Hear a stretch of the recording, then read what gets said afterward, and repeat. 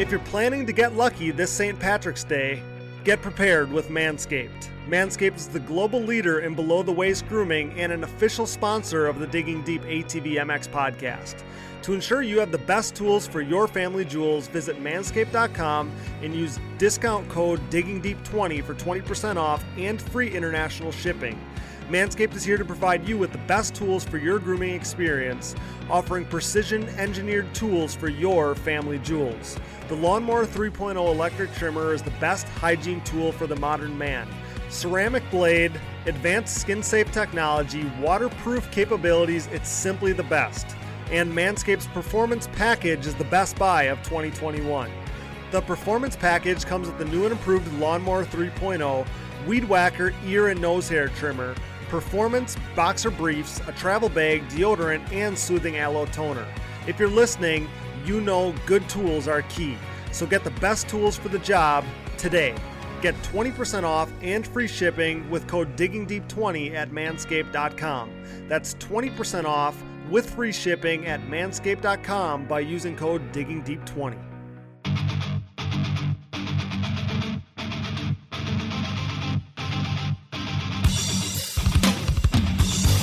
Welcome to the Digging Deep ATV MX podcast with your host, two-time defending ATV motocross national champion, Cody Jansen.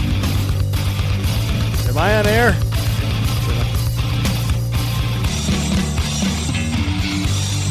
What's up, everybody? We're back. I'm your host, Cody Jansen, and welcome to a monumental episode number 49 of the Digging Deep ATV MX podcast, presented by our title sponsor, CST Tires, available for purchase at shop.csttires.com. The 2021 season opener from Daytona is now in the books, and it was wild. A crazy day at the races means we have a lot to talk about coming up on this episode, and we'll cover everything that happened in Daytona and then talk to the riders that were in on the action. From storylines to controversy and everything in between, we'll cover it all here. We have Gloop Mahey of Rip It Up Films, Casey Greek of Impact Solutions, and Logan Tremelin of the Tremelin Media House all coming on to join the show and help break down everything that happened at the races. Then you'll hear conversations you won't want to miss with five-time Daytona ATV Supercross winner Chad Wienen, Nick Janusa straight off the podium in his career best finish, rookie phenom Max Lindquist coming off a stellar Pro Class debut, and we have a special guest dropping by that you certainly won't want to miss as well. This episode is stuffed full of so much awesome content that you won't find anywhere else. I'm excited, so let's not waste any more time. Thanks to all of you who played Digging Deep ATV MX Fantasy with us at round one. Nearly 200 of you signed up to play prior to Daytona, and man, it was so much fun. Congrats to those of you who had the perfect lineup on Tuesday. That was Chad Wienen in Tier 1, Nick Janusa in Tier 2, Max Lindquist in Tier 3. All of those riders are coming up here on the show, and Michael Allred in Tier 4.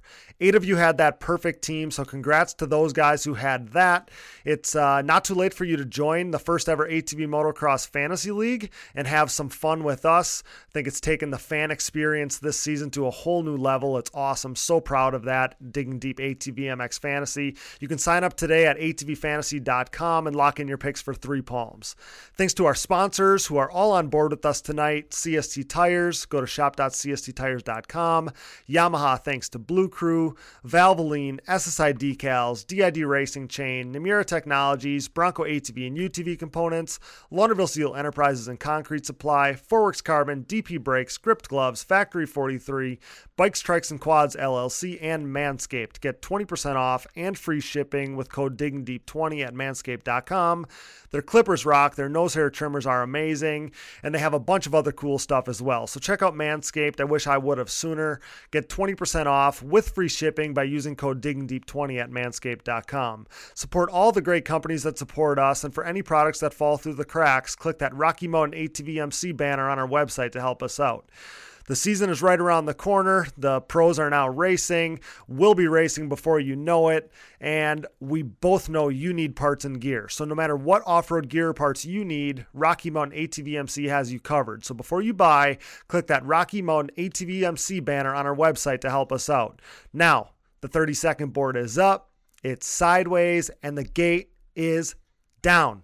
Time to dig deep. Let's go. All right, guys. I'm sure you've heard by now. Once again, the Daytona ATV Supercross was wild, and a crazy day at the races means we have a lot to talk about here on our Daytona Review Pod. Joining me to cover everything that went down at the races, he's tied for 93rd in Digging Deep ATV MX Fantasy. Welcome back, Mr. Casey Greek. What's up, Casey? Told you I'm terrible at fantasy. To your credit, Joel going down didn't help your fantasy at all. It buried you, but just needed to throw out the 93rd. Also joining us, a man who's been slaying all of his projects recently. Say hello to Logan Tremelin of Tremelin Media House. What's up, man? Thanks for coming back. What's up? I don't know where I am at in the fantasy Supercross. I never looked at it. I don't think you were as far down as Casey, but I can't be sure.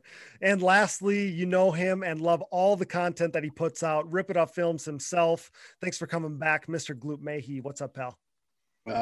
I'm doing good, and I'm ready to get going. And let's talk about it. Yeah, we got a lot to talk about, so we might as well dive right in. As I mentioned, it was a wild day, but not really until the main event. I feel like early in the day, everything was pretty status quo. Obviously, we were anxious for quads to finally hit the track, and when they did, we saw Joel Hetrick right at the top of the leaderboard, like we've obviously grown so accustomed to seeing in qualifying. He took both qualifiers, and man, he looked impressive.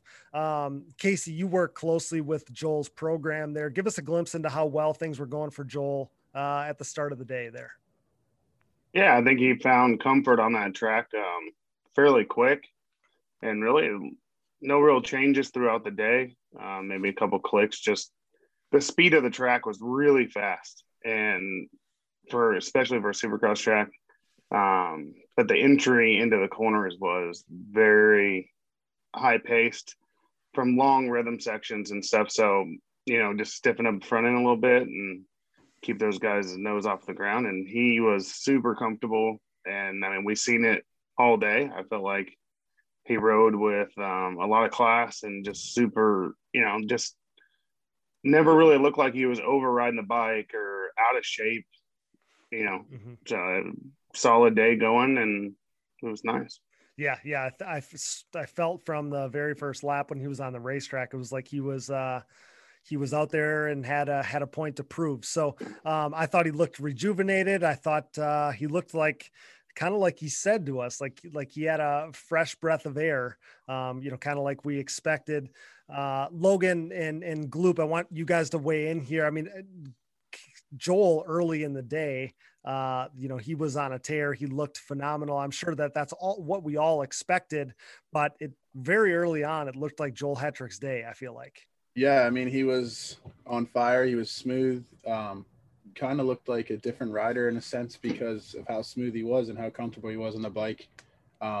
Minimal mistakes, just rolling out there. Mm-hmm. What about you, Logan?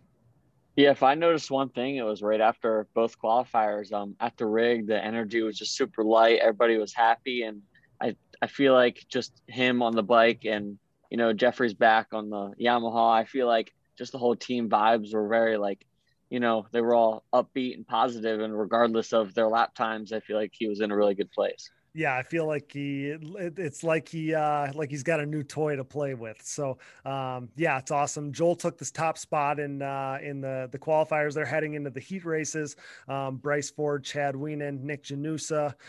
Those are kind of the top guys, and then the rest of the guys followed suit there. And in heat one, moving on to the heat races, first gate drop of 2021, sophomore sensation Bryce Ford grabs the whole shot. He stalls while leading. Jeffrey takes over the lead before something happened to him, and then he falls back to third. It's Nick Janusa's turn at this point, to kind of control the lead here. And though Brandon Hogue gave him a good run, Nick Janusa held on for the win in heat one there. And I was impressed with his ride. Feel like that was a great way for him to start off the season. He was strong in qualifying too. And obviously we'd see that continue throughout the day there. That was a really solid start. And I feel like great start to the year for Nick Janusa. So I'll let you guys weigh in there. I think it was a good day for Nick, obviously. Career high finish.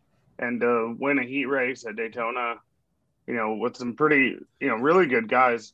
Obviously Jeffrey made a mistake and kind of came in and blew a berm and kind of handed that over. I think Bryce Ford had a technical difficulty there, and which led to him getting shuffled back because he was trying to get the bike moving again, and just put Nick right in the right spot. And I was looking for a little bit more race out of Brandon Hogue with Nick, but I think when it all went down, Brandon was just a little bit too behind him, and it just never really transpired into something. But I think for both those guys, there's a good confidence booster going in, and it gave Nick a really good spot on the gate for the main event.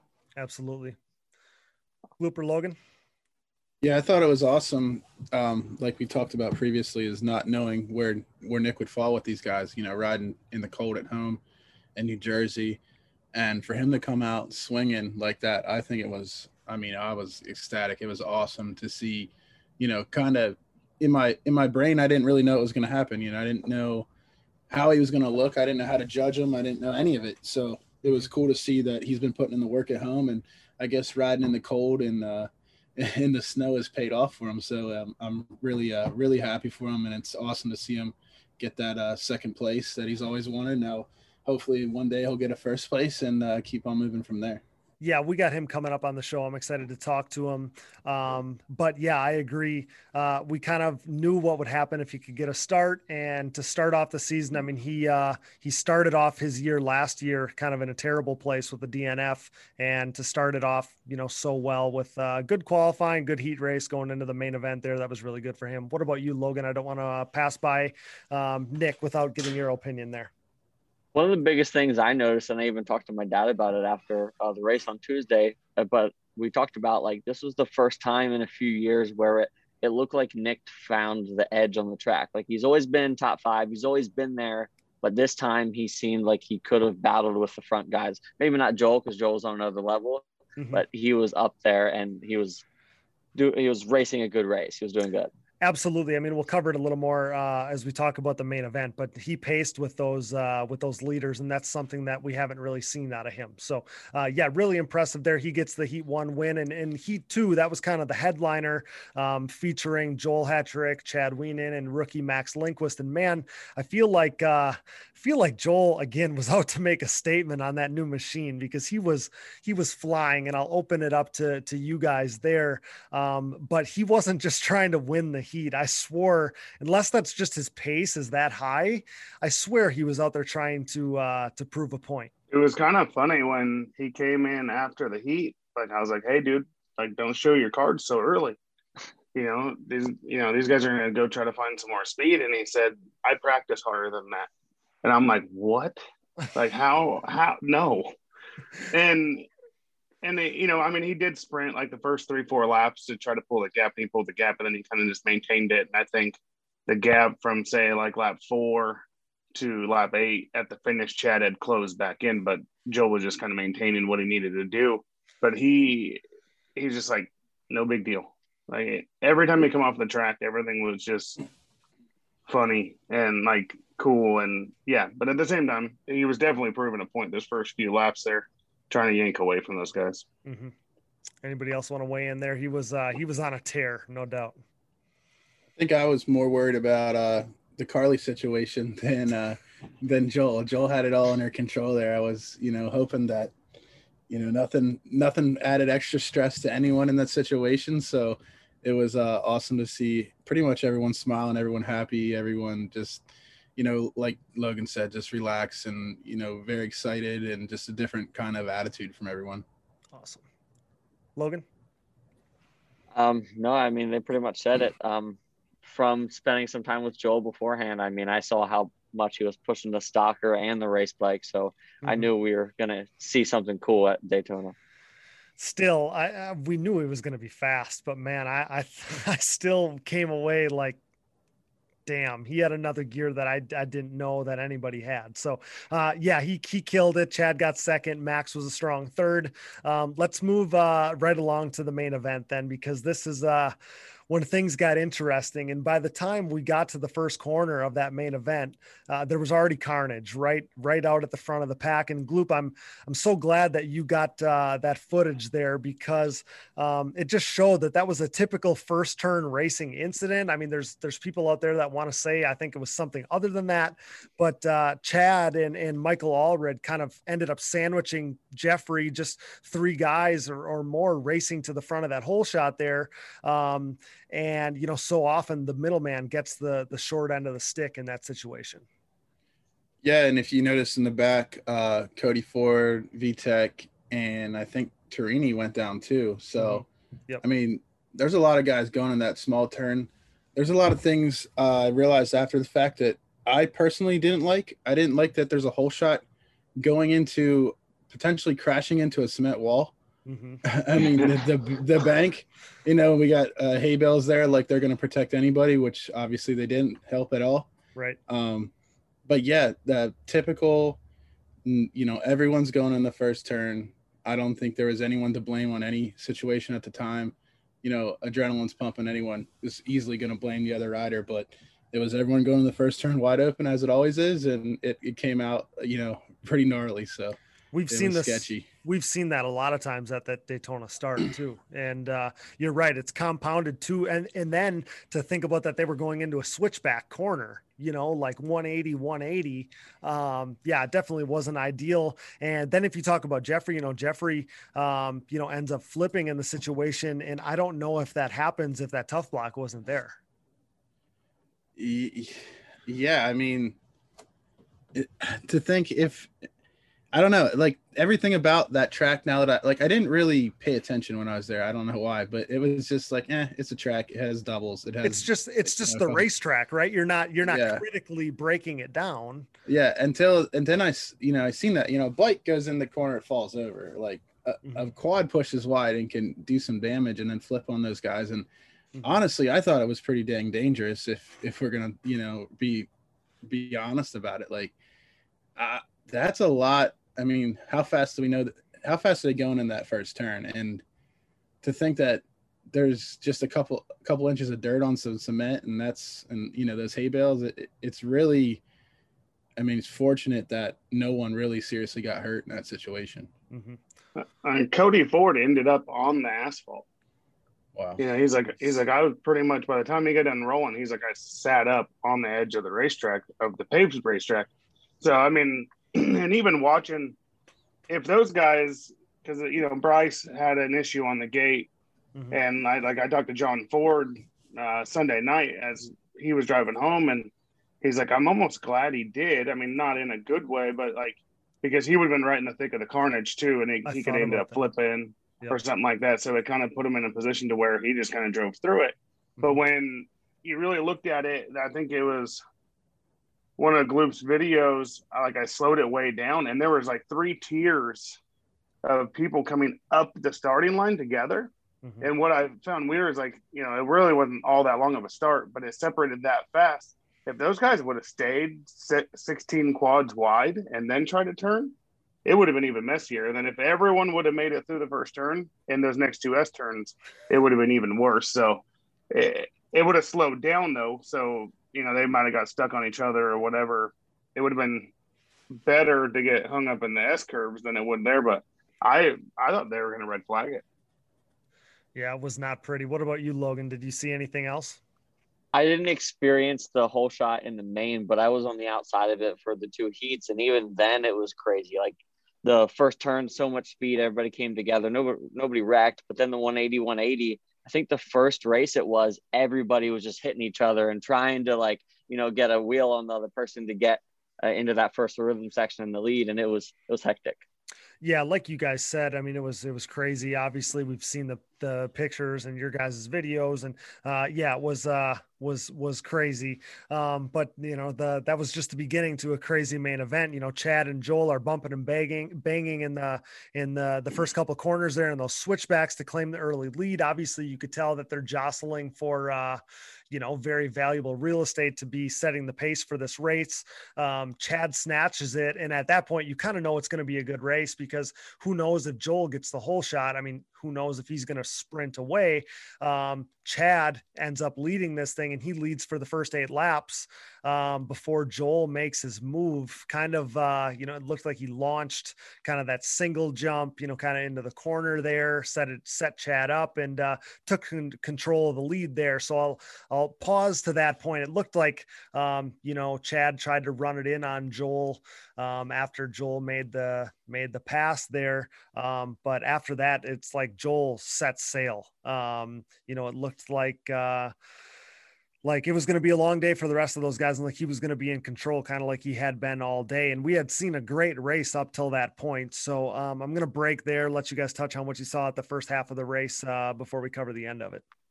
To me, it was the whole time I felt like Joel was just, at one point, like early on lap, like 3 or so, I felt like Joel was getting a little bit impatient, almost like where it looked like he really wanted to make a pass early on. And I was like screaming in my head, like, just be patient. Just, you're just thinking about that kind of stuff, hoping that they're thinking about it. And then you could see he did. He tried a couple different lines that didn't really work. So he would lose a little bit of time. He'd make it back up. And then it was just like a flip of a switch. He's just like, I got to go now. And, he ran it in. He jumped off of that roller, like you said, and he put it into Chad pretty good. They made a little bit of contact, and then, obviously no one, Chad's going to fight back, and that's rightfully so. And the way Joel, like, pulled that entire thing off was, like, perfectly executed, slowed Chad down enough to where he couldn't triple. The question that I had, and I hadn't got to talk to Chad, everything after the race, kind of everyone packed up real quick and split, but I wanted to ask him, and I don't know if he would actually tell me, but when they did, Joel kind of blocked him from doing the triple on the first wall, and then Chad didn't triple into the corner. Then they turned like a hairpin left and then a triple out. Chad didn't jump that triple either. And it's been in the back of my mind, like, what happened? Because by then, him and Joel were separated well far enough to where he could have tripled after the hairpin without a chance, or without any altercations, or worried about landing on someone. Sure. And so to me, it was just really weird, but it really made it look like Joel set sail, like in a matter of like 100 foot, that it wasn't, that wasn't even realistic, the gap he pulled within the first 20 seconds because of what had happened there. And then obviously we've seen him continue to pull away, and Chad got back on the pace and was perfectly fine. Like at one point I was like, man, like I even thought was something wrong with Chad's bike, but it was just something that I witnessed there that it was really bizarre to me.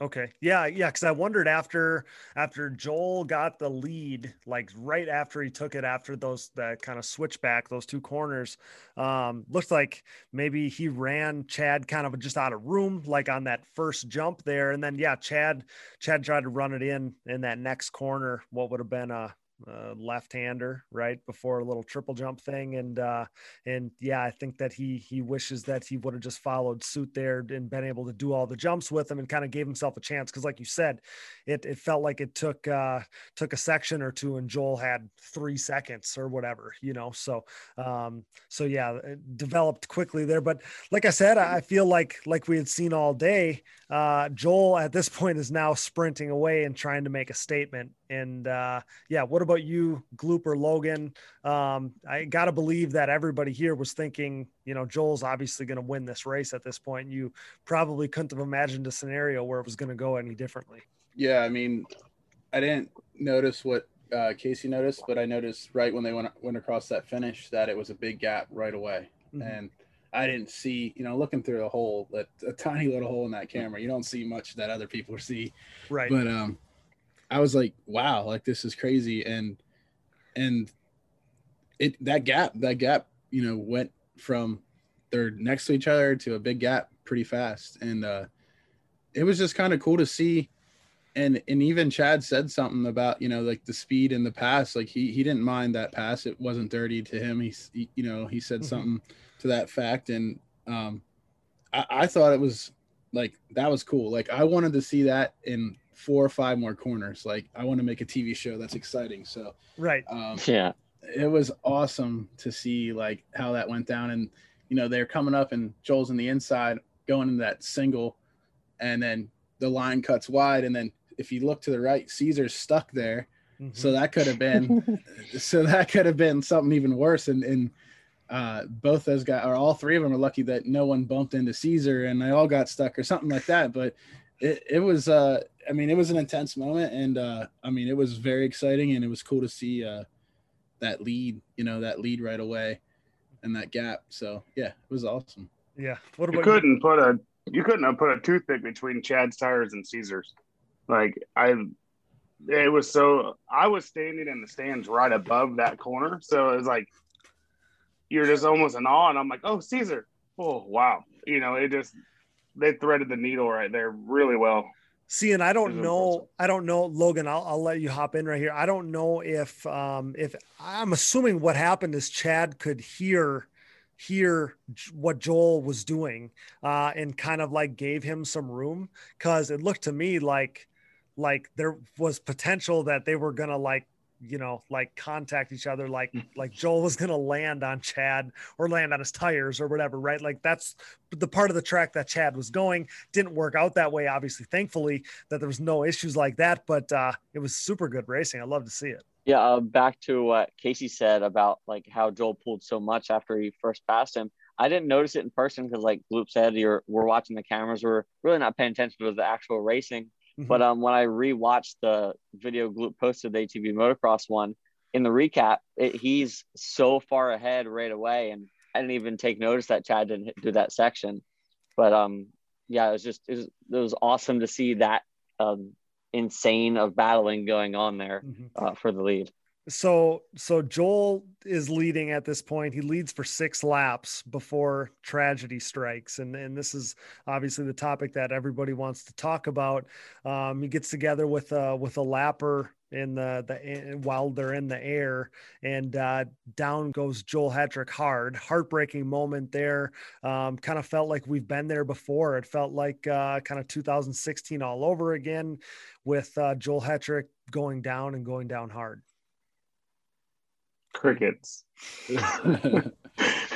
I'll go first. Man, it's just one of those things. You got a guy that's going so fast and a guy that's right behind him. We're talking about this massive lead, but it really was like 5-6 seconds. And anytime that you have to interact with other, or have anything that slows you down a little bit in your head, you're just like, wow, like, I can't lose 2 seconds to Chad Wienen. Like, you don't do that. And hopefully if it does happen, you can recover it. Joe was in a position that he probably could have recovered it. Everyone had it under control. It was just a bad spot on the track. That rhythm section through the finish line area, Logan and Michael were racing for a good position, top 10 position in a very stacked field. And, both of those guys have so much to prove. And it just, the perfect storm came at the very wrong time, and a racing incident happened. And unfortunately, Joel got the short end of the stick. Mm-hmm. Yeah, I feel like it's a tough position for every one of those guys to be in. You got to think that it's not very often. I mean, you don't get lapped very often. It's something that happens at Daytona. It doesn't happen at a ton of the other tracks, especially with riders as good as Michael Allred and Logan Stanfield. And they're locked in a battle of their own, right? Like they're battling for position. Like you said, that's a good top 10 position that they're in. And I told you guys before we came on here, when we're kind of briefing what we're going to talk about, it's a tough position to be in, because I've been that guy. Like I've been the guy getting lapped, but racing for position, and had the other rider, give way less than I did because I gave John Natale all the room he needed, and have that person snipe the top 10 position that I would have killed for because I just wanted to be sure to get out of John's way.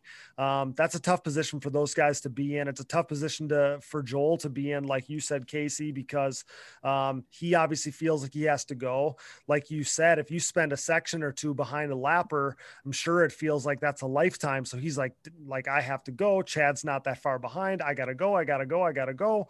And he doesn't think he's putting himself in harm's way.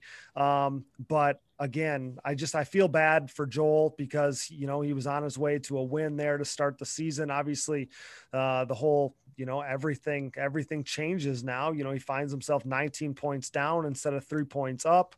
And again, I feel bad for Mike because Probably puts a damper on his day. He ended up with an 8th overall finish, which is a killer finish, an amazing finish for a rookie in his debut. That's probably all overshadowed by what happened. So I feel for everybody involved, but again, it's just a racing incident. I don't think it's ignorance. I don't think that Mike is a good, hard, strong racer. He's a smart racer. Some things just happen sometimes and it sucks, but things just happen. So I'll let the other guys weigh in here. I want to say something real quick. Sorry, Gloop. Yeah. I said, unfortunately, it got Joel. And I started thinking about it after I said it, and I didn't mean it. If it would have happened to Michael, it still would have been unfortunate. I just felt like I needed to get that. It was unfortunate either way, whether it was Joel or Michael or anyone that was right there in that situation. No, I know what you mean, because it changed the course of everything. It changed things, but it sucks for everybody involved. Sucks for everybody. Yeah, exactly. Yeah, what I noticed, who's in control of the blue flag? Does every flagger have a blue flag? Does just the finish? Does the finish line plus 2 refs? So 4 guys I'm seeing, Casey. Yeah, there was 4 blue flags on the track. Okay. What I noticed, one thing that, we always talk about it in the pro riders meeting, it's, a yellow flag. If they're waving the yellow flag like crazy, someone's down and hurt. If they have the yellow flag held out, that, someone's down. It's not that serious. When they went across that finish line, that guy was just holding the flag. They should have been waving, pointing something to notify those other guys that, hey, you're getting lapped. And I'm not going to play blame game on anyone and any side and anything, because everyone gets butt hurt. But, there's a lot of pieces to the puzzle. I don't think it's fair for the internet to jump on one side or the other. There's a lot of recently, just the comments that I see on the internet all around for the last 2 years are insane. It goes from, playful, hateful comments to just downright, just very hateful stuff. And I really wish people would stop that stuff, because it gets to people, they're all human beings involved in the situation. So, that being said, it's not one guy's fault, 1 or 2 guys' fault. There's a lot of pieces to this puzzle. It's a racing incident. And knowing Logan, I'm going to let you hop in here. Knowing Mike and knowing Logan Stanfield, they would have been the first 2 guys to. They weren't trying to impede Joel Hetrick. If they would have known what they were doing, they would have clearly moved out of the way. You have to realize that when you're locked in a battle like that, you hear another bike, you hear somebody coming fast, but you just think it's the other guy. You're not thinking it's the leaders or whatever. And yeah, I've watched Harv, because a lot of times Harv will have a blue flag and he will go out into the middle of the track to wave that blue flag, but there's only one Harv, right? And you gotta, Harv would do anything to make sure a lapper wouldn't, impede the progress of the leaders. But again, you got to think like the way that Harv is too. He's so mentally in control of everything that's going on. And there's probably not another person out there, with a flag in their hand that is as, in tune with what's going on like Harv is. Harv was doing that too. He was putting in the work with the blue flag. I saw him all over and making sure, everyone's safe. And he really was doing his job that day. He always does. And you did a great job there, Gloop, of touching on that. These are human beings, and these are young riders and riders that are new to this thing. And nobody wants to experience that hate, especially they're just out there. everybody's out there doing their best, right? Yeah. Of course. What about you? From my experience with that exact lap, I was at the beginning of the where the finish line was, so the very beginning of that section, and Logan and Michael were side by side through the entire thing. They went over the finish line. I think I saw a blue flag there, but Joel was behind them the entire time, so they were 100% in the heat of the moment. They probably had no idea Joel. If they knew Joel was behind him, they would have got out of the way. So it was just extremely unfortunate, not even just for Joel, not even just for Michael, but even for everybody, all the fans, even Chad. I had an interview with Chad before Daytona, and he said there were a lot of years beforehand, before Joel was like battling with him. And he said, when it was just me up there, like it wasn't fun. Mm-hmm. So even like a situation like this, it's unfortunate for every single racer, every single fan. It sucks that we have to deal with it. Well, we have Chad coming up, but you're going to hear it. And you heard on the podium that it's not like he was on a natural high from winning, because he knows that it wasn't the way he wanted to win, put it that way. So I think we touched enough on that subject. I just felt like it was necessary to, like Gloop said, there's been so many hateful comments out there, not just about this, but about so many things, and all the negativity sucks, right? Like, all of us are fans of this. Don't look at the pages. Don't watch all the shit if you're not a fan of it. If you just want to bash on the stuff that's going on, like, we don't have any room for that. Like we all love it. And to see those sour comments, even on like good, positive posts, like, to see that shit, I can't stand it. It's been like nonstop for like the last year, and I'm sure COVID has people acting a little bit different, but it's insane. Like, I got some guy that told me he was going to beat me up at Daytona because he didn't like my videos. And he said he was going to make a presence. He's going to make his presence known. He'll let me know he's there. Well, guess what? I didn't see that guy, of course. But the point is like, people need to just calm down. And these guys that end up quitting or not racing anymore, and they were avid racers in the sport, why are you bashing it? Like, don't bash it, support it. Like, and I know we all know in the back of the head a couple people we've seen, or someone's gonna say, oh, you're talking about me. Well, if you're thinking I'm talking about you, maybe you need to calm down in the comments. So. Yeah, maybe it is you, because I don't read the comment section much because of this exactly. Like, I've said it for years. It's always been kind of one of my closing things. It's like, hey, let's spread the positivity. Like, you guys are doing videos and press of all this stuff, and like the pit shots and the kids, having fun, and everyone's sitting around with smiles on their face. That's the stuff you guys are putting out there, and that's what it should be. At the same time, you guys are getting the blood, sweat, and tears too. But like, dude, if you're sitting at home on the couch, like, thank you for supporting the sport, but support it. Don't be negative. Don't bash people. I'm all in. And Gloop, that dude shows up, you just come get me. We'll make sure it's handled. I was waiting, I wanted to say hi, shake his hand. Yeah, it's a shame that people got to be that way. Life's got to suck when all you do is see the negative side of things, or just feel like you need to spread negativity.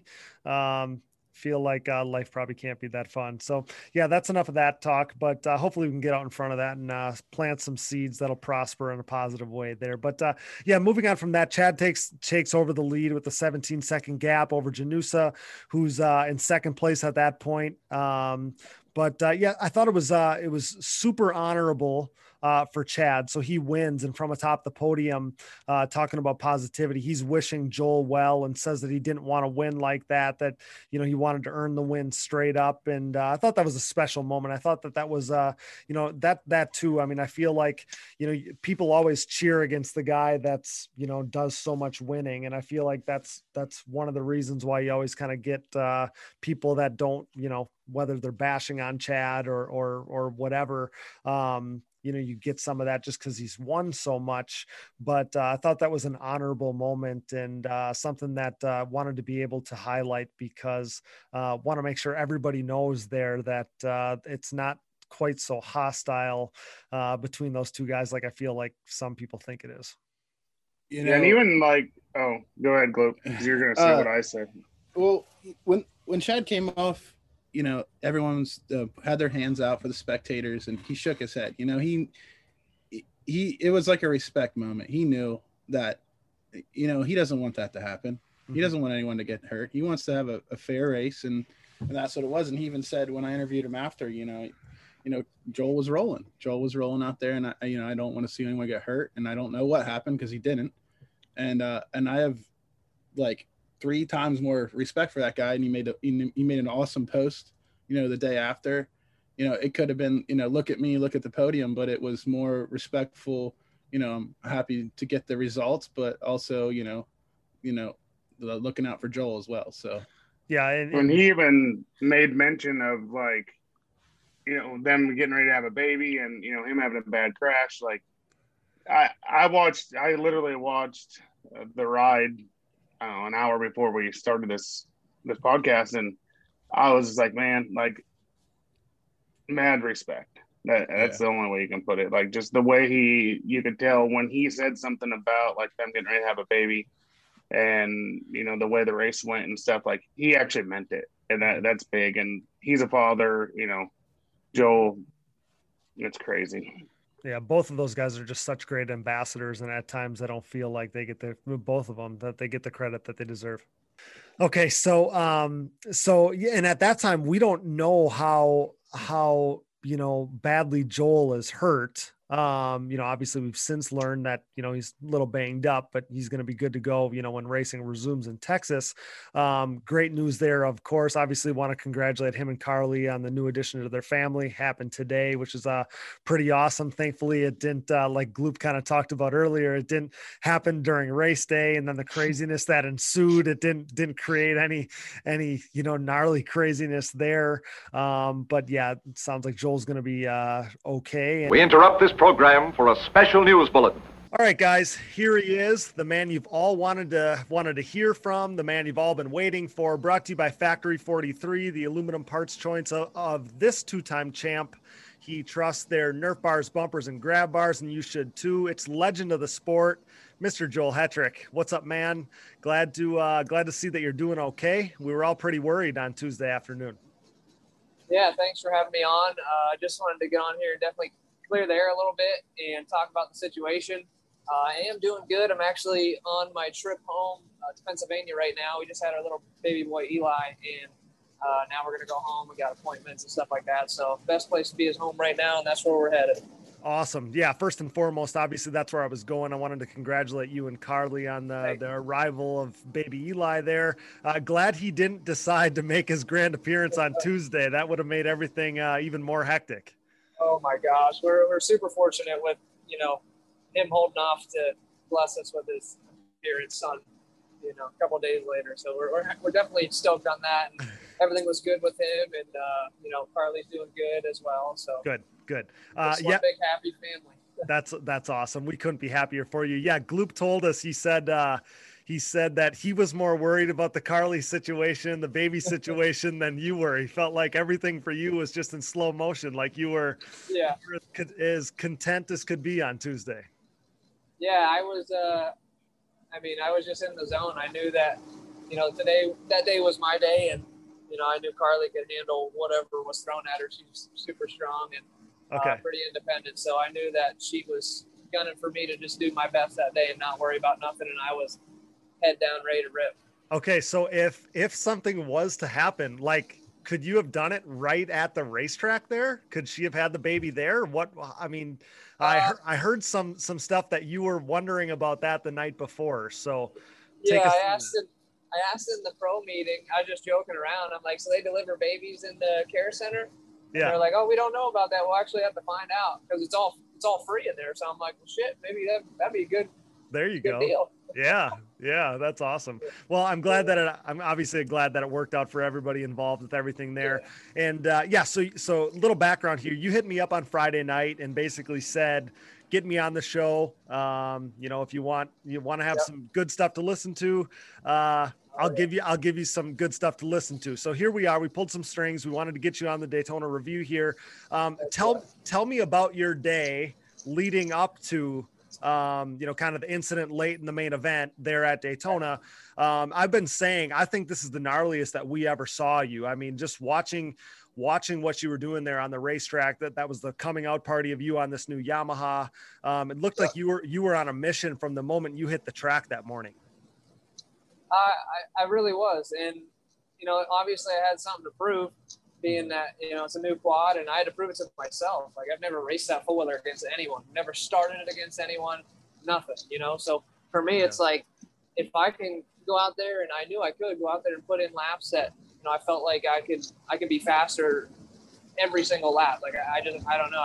Every lap I felt like I was getting more comfortable on the bike and hitting, different lines better and better every lap. And it just kept getting better the whole day. And, the bike was working awesome. It's been really an amazing experience on it. And it's definitely elevated my game. And, I wouldn't say I elevated my fitness, but I got a little sure knowing that this bike was going to be a little harder to handle. And I think that really helped too. Yeah, for sure. It obviously looked like it. And Casey basically told us, like, you didn't even feel like it's not like you were riding over your head. It's not like you were riding, like, pushing the limit on this thing. He just felt like your baseline speed right now is so fast on that machine. Like, that's what you were showing everybody. Yeah. No, I told them guys, I maybe could go a little faster here and there, but just for me to run those really consistent laps where it wasn't scary, it wasn't sketchy. I was running, I looked at my lap times, I ran 58s every lap but one, and that was when I passed Chad, and I was just from, bumping and grinding a little bit. But right. I was just looking at the lap times. I was pretty pumped, because to me, it shows like I could have done that for 28 laps. It didn't matter how many more laps I had. I was super, I don't know. I was in the zone. I was not pushing my limits. I wasn't breathing hard. I was ready. I was super comfortable.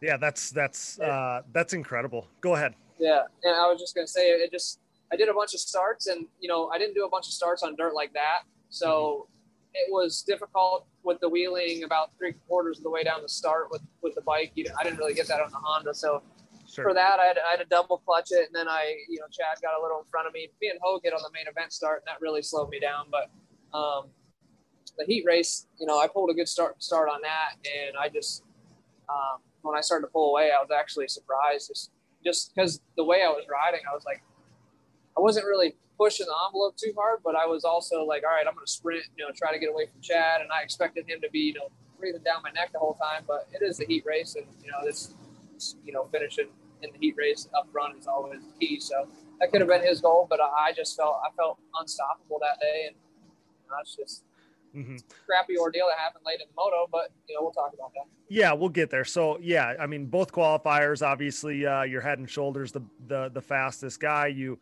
kind of make a statement there, sprinting in the heat race. There's this melee getting to the main event. There's this melee in the first corner. You guys make it through that. You're breathing down Chad's neck at the start of the race there for the first, half of it, basically. So you get by Chad at the halfway point, you run the fastest lap, you build a 4+ second lead, then take me through what happens next. Cause I'm assuming that that's kind of what you wanted to talk about. Yeah, I can't but not talk about that. Obviously that's what I wanted to talk about. Got around Chad, I forget, it was a little over halfway, maybe 2 laps after halfway. And I think after that, I had my fastest lap time, 58.1, and then I was in 58s. I was coming up on lap traffic. I had seen the blue flags lap prior to getting to the guys I ran into, Logan and Mike. And, I seen the flags waving before the lap, the incident. And then when I was behind them after the wall jump. So the wall jump, turn left, right-hander, and then a little sand section into the big jump into the rhythm before the finish. And I was behind him this whole time. So Logan saw me in the corner before the finish line stretch. Okay. And he dove under Mike, and they both didn't jump that first double, so then I'm right there. And they're just side-by-side battling. Nothing really they can do at that point. I mean, they're going down the straightaway. I can't just pull out of the way. So we get to the left-hand turn. Logan's on his side. He checks. Then I stop the next step up before the jump that I crashed on. And so I'm inside of Mike right there. And I'm directly beside him. Jeffrey's probably a bike lane, 2 bikes up to the left and from me. He's going. And inside of the jump. And then all of a sudden, I'm getting raced up the face of this jump. So I'm not real sure how he didn't understand that I was there, or maybe he thought it was low Stanfield. I don't know. I don't know what's in Mike's head. Me and Mike are friends. We were friends. We still are. I think it's a crappy deal. But I mean, I honestly think he came from left center of the jump and crept over to the right just enough. And you know, I was right there. And for me, he should have checked up in my head, you know, knowing that there's 2 blue flags that I seen behind him, following for 2 sections. Rastrelli seen me, Logan seen me. The only person who didn't was Mike. Mm-hmm. And, you know, there's a lot of people online that are saying, you know, that I came left or that he held his line. But the blue flag states don't impede the progress of the leader. So, and allow him to pass. And I just disagree. I don't think he did any of that. Right. And I don't know if he didn't know it was me, like I was saying, but it shouldn't have happened like that. No, you're right. I mean, it is a tough place for everybody involved, right? I mean, it's obviously tough for you because you're in sprint mode. I mean, at that point, you know, you're building a lead, but you've also been behind these guys for a while at that point where you're feeling like, hey, like Chad's obviously making up time. I need to go. Yeah. So it's a tough place for you to be in. And then you look at the situation where, you know, Mike probably has never been lapped before, not like that. There is no lapping that goes on really other than Daytona because I mean, that's just a short racetrack, whatever. Yep. And it is tough. We knew it. Yeah. We knew we were going to run into lappers. And in the meeting he had said that Harv had said, you know, this is a race that you will run into lappers. And he, I'm not sure if he emphasized the blue flags enough or what the case was in the meeting. I thought he did. I think he said there were supposed to be 4 blue flags on the track, which I don't think there was. Okay. And, you know, that's here nor there, but, you know, it's just, it's a tough spot for everyone involved. And, you know, there's a lot of hate going on, you know, Facebook towards Mike. And, you know, it's sad to see. It's kind of, you know, it's a hard spot for him to be in right now. I think maybe if he would have publicly announced like, hey, you know, sorry for what happened, this and that. Like for me, I don't care. Me and Mike are cool. He apologized to me, and I told my dad, I told, you know, my close friends and family. I'm like, me and Mike, we've had a relationship for years. Like that, I really don't think he did it on purpose, but I do think he made a mistake. I think he made a mistake, and I think that if he would have owned up to it on social media, then it would have cleared the air for him dramatically. And probably let the situation go a little sooner than it would have. Right. But of course, he's a rookie pro, and that's, you know, he's not a big social media guy, whatever. And that's that's something I thought would help him. I deleted some comments on my post. I stopped comments on my one video just because they were so harsh. Like I've tried to help, but there's people that don't see that, and then they still want to argue with the fact of what happened. And the fact of what happened is he made a mistake, and that's bottom line. Like that's what happened. Absolutely.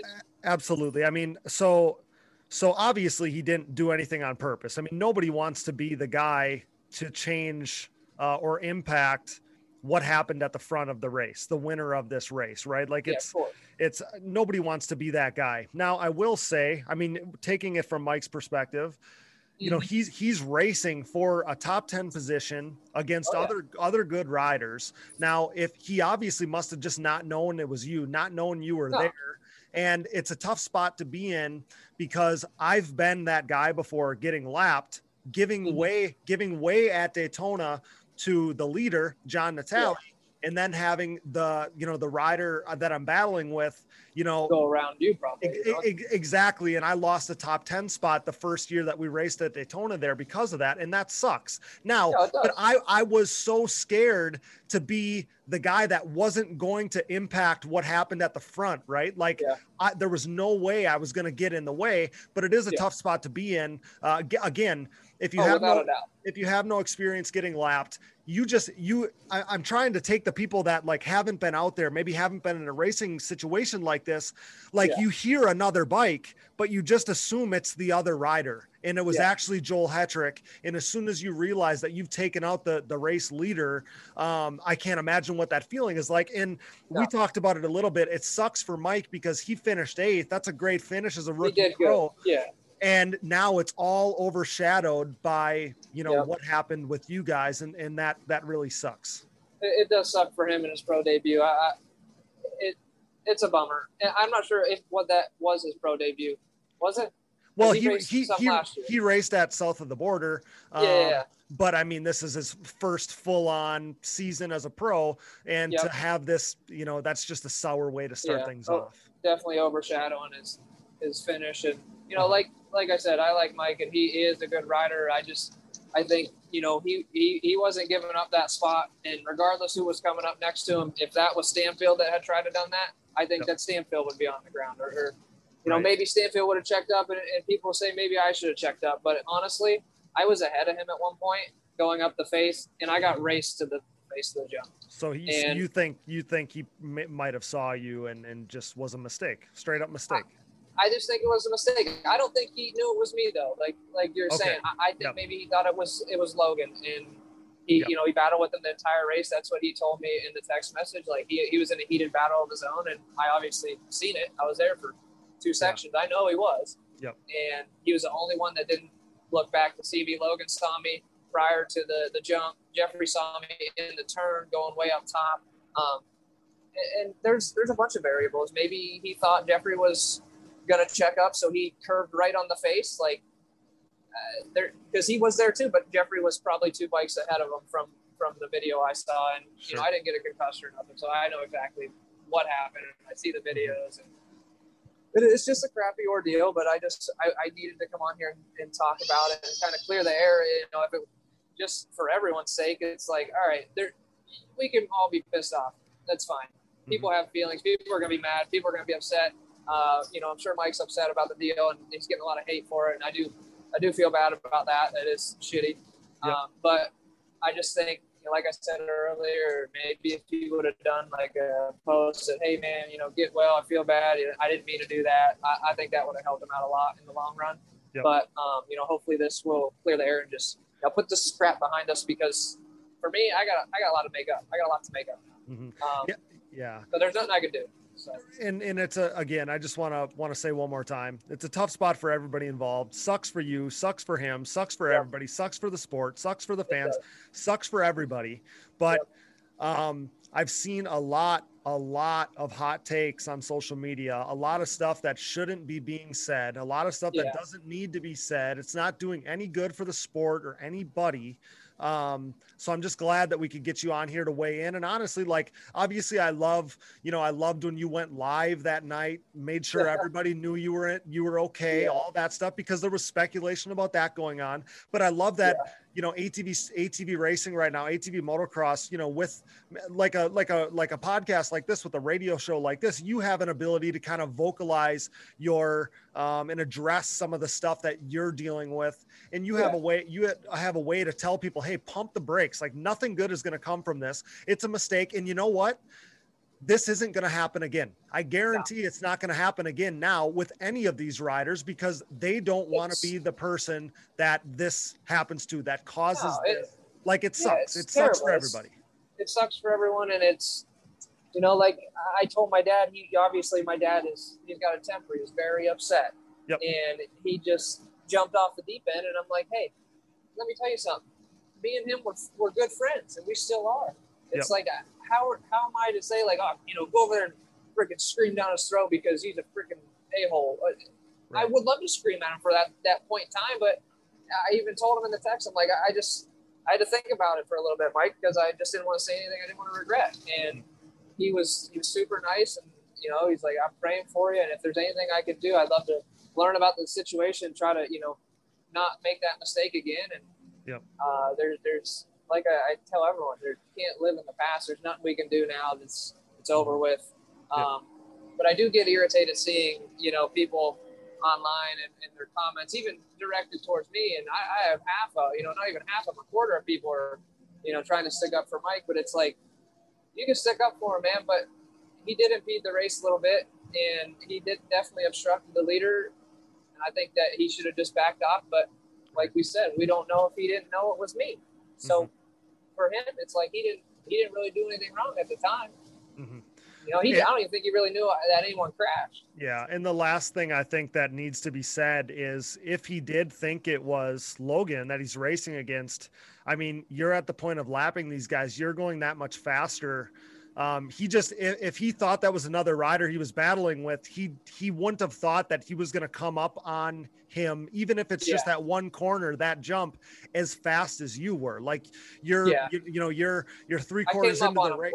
You're 3/4 into the race and you're a lap ahead of them. You're going to be moving a lot faster than they are. You're coming by at a way faster rate of speed. Just in general, it's just a misjudgment, but it's going to be a learning situation for everybody, because again, everybody's going to see what has happened and not want to be that person. So I just think it's awesome for you to be able to kind of voice where you're at. You should be the person that's most upset and, kind of talk these people down off the ledge, all these, so-called fans or these trolls, these people that, spreading hate is going to create no good for the sport. No. Mike is going to go on to, be a good professional ATV racer, and we need those guys out there, and stuff like this can chase people away from the sport, and we don't want to see any of that.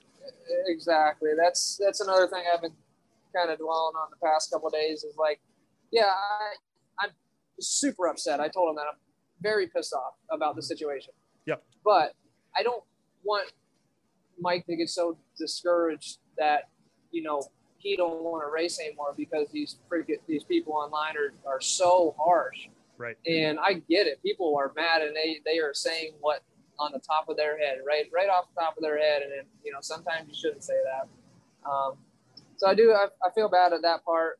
But, there's a lot of people that understand the situation I've been in and the stuff that I went through to even get the 2 championship I've had. And they know how upsetting this is for me. And, to come from such a deficit again, it's like, this is not how we wanted to start. We had a win in the bag, I thought, but racing is racing and lappers do impede races. We've seen it with Dean Wilson and Ken Roxon.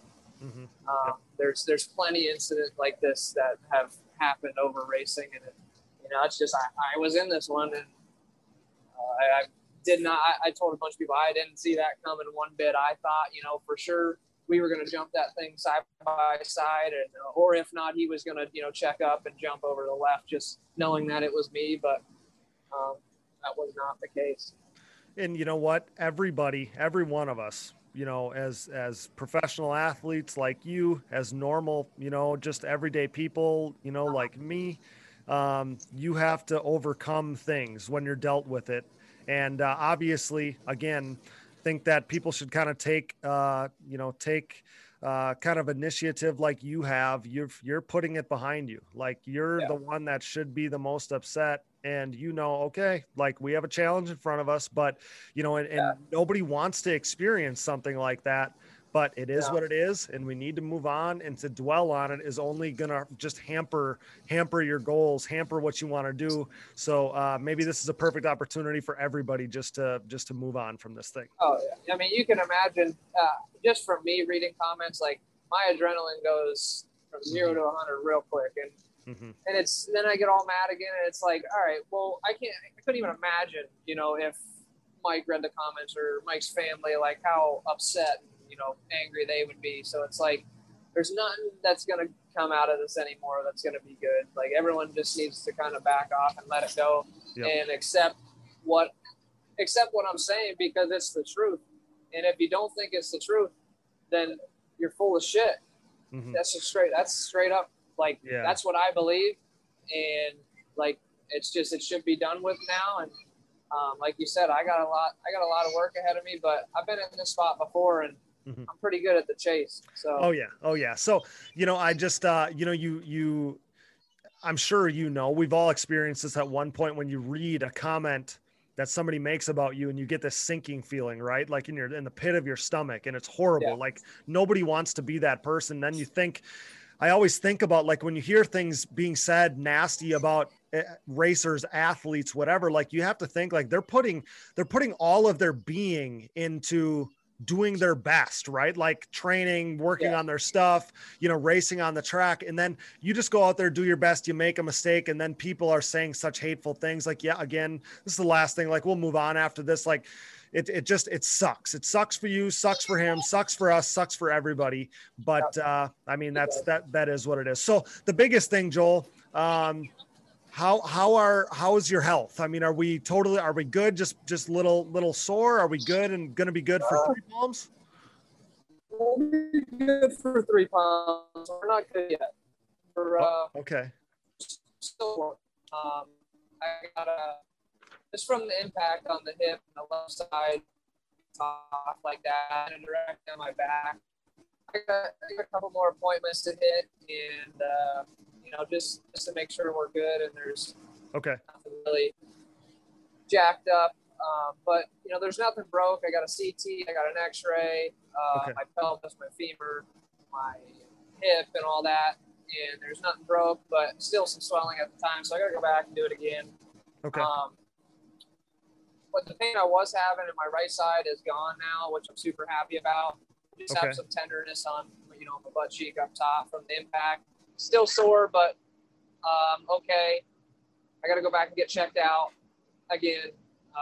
But I think that, the worst of it's gone, and I don't think there's anything really internal that's wrong or broke. I just want to double check just because it was my back, and I want to make sure that I'm good before I go out there and start freaking riding and tweak my back or something. I'm like, all right, well, now I can't race at all. So I just want to Right. double check, Well, but it should be fine. Got some Thankfully- bruises still. Okay. Well, thankfully you got a nice little break here, right? I mean, you got almost a month, so you can kind of get everything back in check. Hopefully you're going to use that to your advantage. Yeah, luckily. And I mean, right. So, awesome to hear that you're doing okay. Things are looking up. I mean, that's the biggest thing. Again, on Tuesday, there was a period of time there where nobody really knew what was going on. Oh. So, glad to know that you're hanging in there. The Tuesday, I wish I would have tried to get back up and finish, but I got bar stabbed so bad in my groin area, right, hip flexor area, I guess. The bar about freaking went through my leg. It felt like, but I had such a wave of coldness in my leg, and tingly. I was like, I don't know what with this, but it ain't good. Just tight, banged up, but double check another X-ray. And you go to chiropractor, and he'll straighten out again, and I'll be good. Perfect. Yeah, perfect. Well, awesome. Glad to hear about that. Let's get you out of here on this note. I want to end on a positive note here. How about those CST Pulse MXR tires, pal? They're amazing, huh? Yeah, the CST tires. I know you told everyone, and then I tried to tell everyone, but them things are next level. Even Jeffrey, he got on them, a little after me, and he was just amazed. And I'm like, I told you, I don't know what, I know the difference, and they're better. And they're better because of the difference in the tire. And it's just I was so blown away by it. You could see entering a couple turns just how I could enter them and grab traction. Where I think that, I pulled a little bit on Chad here and there because of that. And for me, I was like, heck yeah, they're just exactly what I thought they were going to be. So. Yeah, man. So I was so excited to obviously see that, when that news broke, and then we talked about it and all those things. I've been preaching it for years that I couldn't believe, the next level tire that the CST is, and I think that, it's going to be your not so secret weapon this season. I think it's going to be really interesting. We talked about this on the season preview, that it's been a lot of years where you and Chad have been on the exact same tire. And to think that, there's going to be a difference there, good, bad, or indifferent. There's going to be something different there. And I think the CST is the advantage. Yeah, I definitely agree with you. And I'm excited to get back at home and get on some hard pack and really put them to the test because, I've been riding a lot of sand. There's one track down here we ride hard pack, but I'm really curious to see what we got on the hard pack because I think we're going to be right where we need to be. And Joel, that's where I saw the biggest difference with the crown of the front tire and then the side bite that the rears have. I saw the biggest difference on hard pack stuff. That's exactly what I was thinking. Just by looking at them and then, riding them where I rode them, I felt the same thing. I'm like, this is going to be really, really good. Yeah, can't wait to see it. I think it's going to be a heck of a year. Like you said, starting in a little hole, but there's a lot of racing yet to be done. And this isn't a hurdle that you haven't had to overcome before, just like you said. Oh yeah. I've had, 29 points when I won the 2019 championship, and it all, came together with the last couple rounds, unfortunately for Chad with the mechanical, but You know, there's plenty of racing left. There's a ton of motos left. So I just got to get out there and, you know, get to work and hopefully click off some wins and, you know, be safe doing it and just put all this crap behind us. Yeah. Because like we said earlier, there's not more we can do. We can, you know, cry on social media and, you know, blame other people, and it's just, there ain't nothing we can do. So let's just put it behind us. If it happens again, yeah, do whatever you want, but I don't think it's gonna. No, I don't think so either. I think we can put that to bed and focus on that. It's going to be a fun year of racing, and man, to see you just with, you know, different machine, different tires, seems like just different vibes. It's awesome to see, and I think it's going to make for a really fun year for you as a rider, and then for us as fans too. Definitely, I'm very excited. And I agree, it's going to be an awesome year for everyone, and you know, I think ATV MX is going to get pretty interesting, and it's definitely going to be one to watch. Absolutely. Well, we're going to get you out of here on that note, pal. We're just glad that your family's doing so well, obviously with baby Eli. You know, glad that you're doing okay, and that you're sounds like you're going to be okay to fight another day. Joel Hetrick will surely be back. Oh yeah, you know it. I'll be back. Awesome, man. Well, that's former two-time champ Joel Hetrick, who's eager to get back to the winner's circle here in 2021, brought to you by our friends at Factory 43. Just want to thank you again, pal. Stay safe and travel safe, and we'll see you soon. Thanks, Cody. I'll talk to you soon.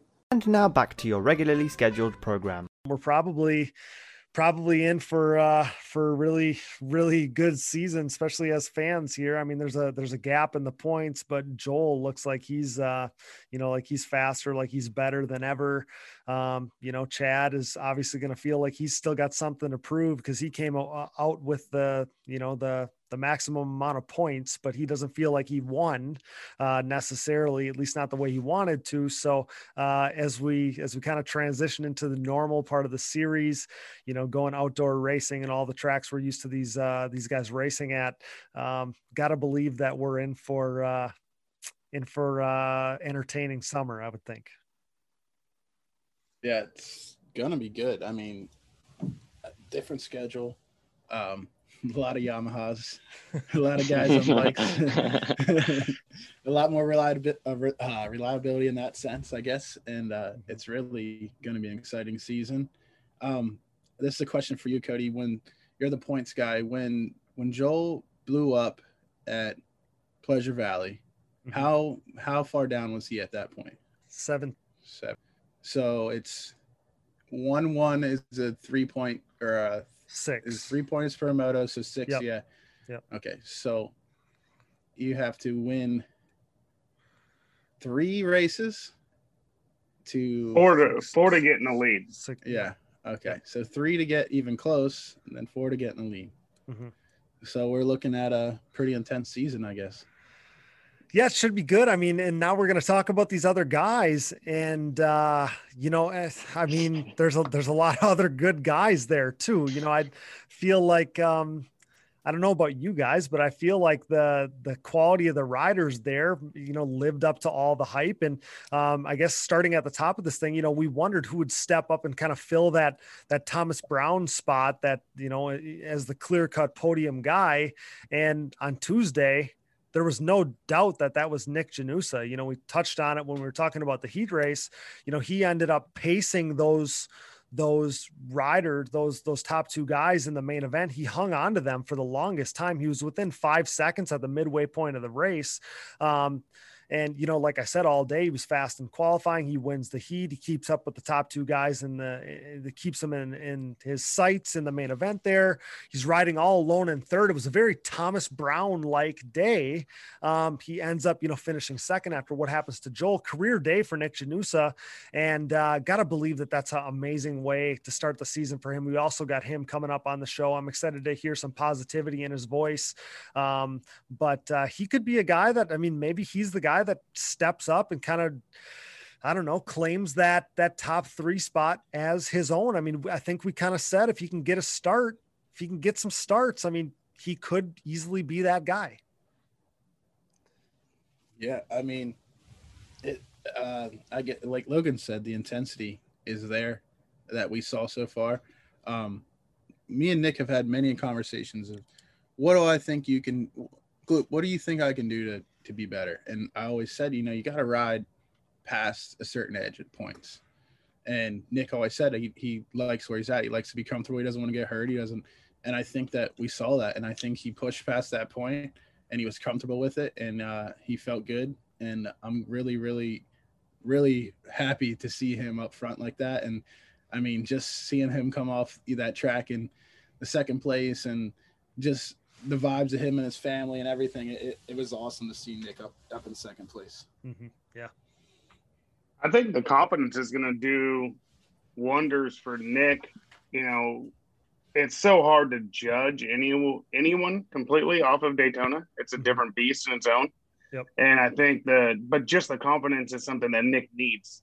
Not that I think he lacks confidence in himself, but you guys know, we've all raced. Like, once you get onto a high, it almost becomes easier to repeat. We've seen Nick podium, 2 years ago, I think. And then it just seemed like he couldn't repeat it. And when you come off of that day, not even just in the main event, but just his day in general, I think it's going to give him the extra boost that he needs. We didn't get to see the performance that we kind of thought we were going to see out of Bryce Ford. We didn't get to see the performance out of Jeffrey Rastrelli. Those guys both, Jeffrey crashing in the first turn, Bryce Ford with issues. So, yep. But I think confidence is going to be everything for Nick Janusa right now. Yeah, Logan, I feel like when it becomes expectation, that's when you can see it shift in a guy. Instead of hoping, this is the day you're going to get back on the podium, if you can have it, become, hey, I expect to be on the podium, which is probably a great way to start the season for Nick. That could be dangerous for the rest of the guys. Yeah, I mean, Nick's coming off a long season or a long preseason training by himself. So like he said on podium, he wasn't sure where he was going to stack up. And before the season, we weren't talking about Nick getting on podium. We were talking about Bryce Ford. We were talking about Max. We were talking about Brandon and Jeffrey. Mm-hmm. So for Nick to come out and not only perform without that confidence, because coming into the day, I don't think he had the confidence to beat those guys. Mm-hmm. For him to get second, and top all of those guys who are expected to beat him, I'm sure that's going to just propel him towards the next race. And it didn't look like a flash in the pan. It was kind of all day. I mean, he was consistently really, really good all day. So that was cool to see. Congrats to him.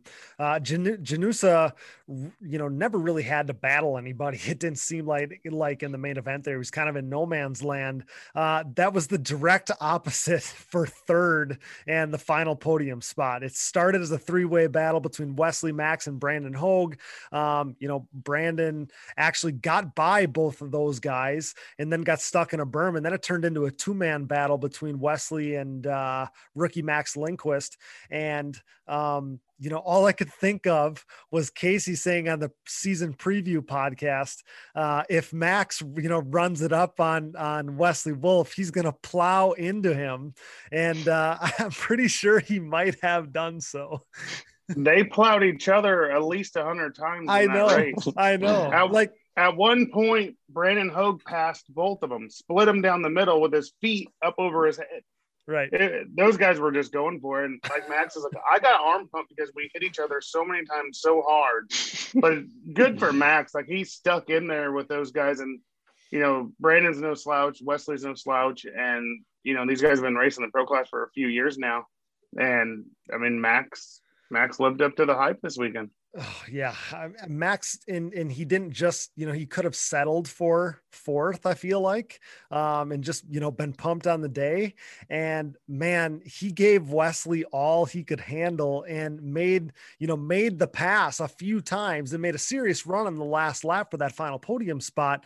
The kid is simply incredible. Like, Casey, you said that he was going to, push for podiums this season. I wasn't necessarily, I mean, I'm totally part of the fan club, and I don't know if I was on board with that yet, but I'm on board with it now. I can't believe that was that kid's first pro race. That's incredible. He actually blew a berm on the last lap. Yes. And I talked to him after the race, and he's like, I had it all picked out. He's like, I was going to slam him in the last corner, and then we were going to double. And he would have had no chance to get back around me. So just crazy I was like, man, like it would have been cool for him to set that record and get a, pro podium on his rookie debut.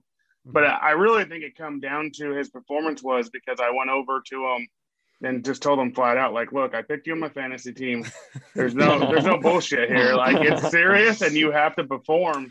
And like, even after the race, he came over and he's like, hey, did I let you down on the fantasy team? I said, no, you were my top finisher. So we're doing pretty good.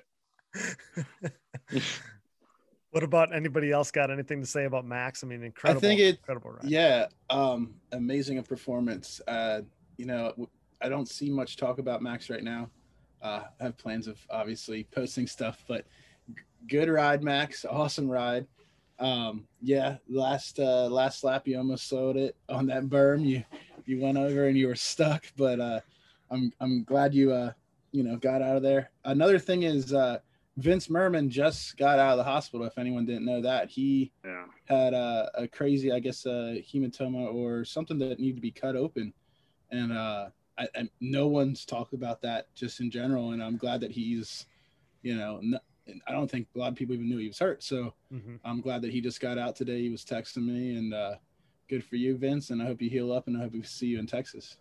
Yeah, I heard about that. I knew he was hurt, and I heard a couple people say, that it could have been like it was possibly pretty serious. And yeah, it sounded like he ripped like the artery in his inner thigh that like runs to your leg, and like had emergency surgery and all kinds of stuff. Like sounds like he's on the mend now. But yeah, I put that out there yesterday when he kind of shot me a message, and I mean, thankfully he's okay. Does anybody know what happened there? It happened in the heat race. Yeah. He landed on Brandon. Like just kind of on the edge of him. I think it's the same jump that exactly the same jump. Yeah, the Joel thing and Michael thing went down on, and it's just another weird deal. And he flipped and he ruptured the artery in his thigh. But like, I didn't even know anything about that. And I was sitting there talking about the heat race, and I'm like, "What's wrong?" Like, because he was dazed. And I'm like, "What heat race were you in?" He's like, "I don't know." I'm like, somebody needs to get this kid checked out. And then he went in his camper and like cooled off. He come back out and he's sitting on Tim Detling's tailgate, and he had like real dark glasses on. I said, "Take your glasses off." And I looked him straight in the face, and I'm like, "Whoa!" Like his pupils were so dilated. I'm like, I turned around, I grabbed Tim. I said, "Someone needs to take that kid to the hospital." I said, "I don't know what's going on with his leg, but that don't look humanly possible." And he's got a bad concussion. Like, and he ended up not having a concussion, but he doesn't remember anything, so I don't know how that works. I'm not a doctor, though. With what else was going on with his body, obviously, must have just thrown him off that bad. Yeah, that's scary stuff. So, yeah, obviously, glad that he's doing okay there. That's scary. But, okay, so ultimately, Wesley Wolf, who kept the news of him riding for Johnny Hale completely under wraps this offseason, I feel like, comes out in his first race with the team and earns his first career podium finish. Pretty awesome there. And that was also Johnny's first pro podium as a team owner as well. So congrats to JH, but awesome to see Wesley Wolf. I feel like he was another guy, we weren't talking a ton about, talked about Wesley's gonna Wesley. But I feel like Wesley, gonna Wesley, I feel like he grabbed another gear there. Like that was impressive to get a podium finish there. I feel like, I feel like maybe that was a little off the radar and he slayed it. Yeah, but he's still Wesley, because you don't know, like he could be third. He could win. Like the dude's fast. We've always said it. He's gonna do it, at some point. But no, he rode great, and those guys battled tooth and nail. I mean, there's nothing you can take from it. At times, they were literally 3 wide in a 10-foot wide section of the track. Mm-hmm. Yeah, awesome ride for Wesley. We talked about it previously.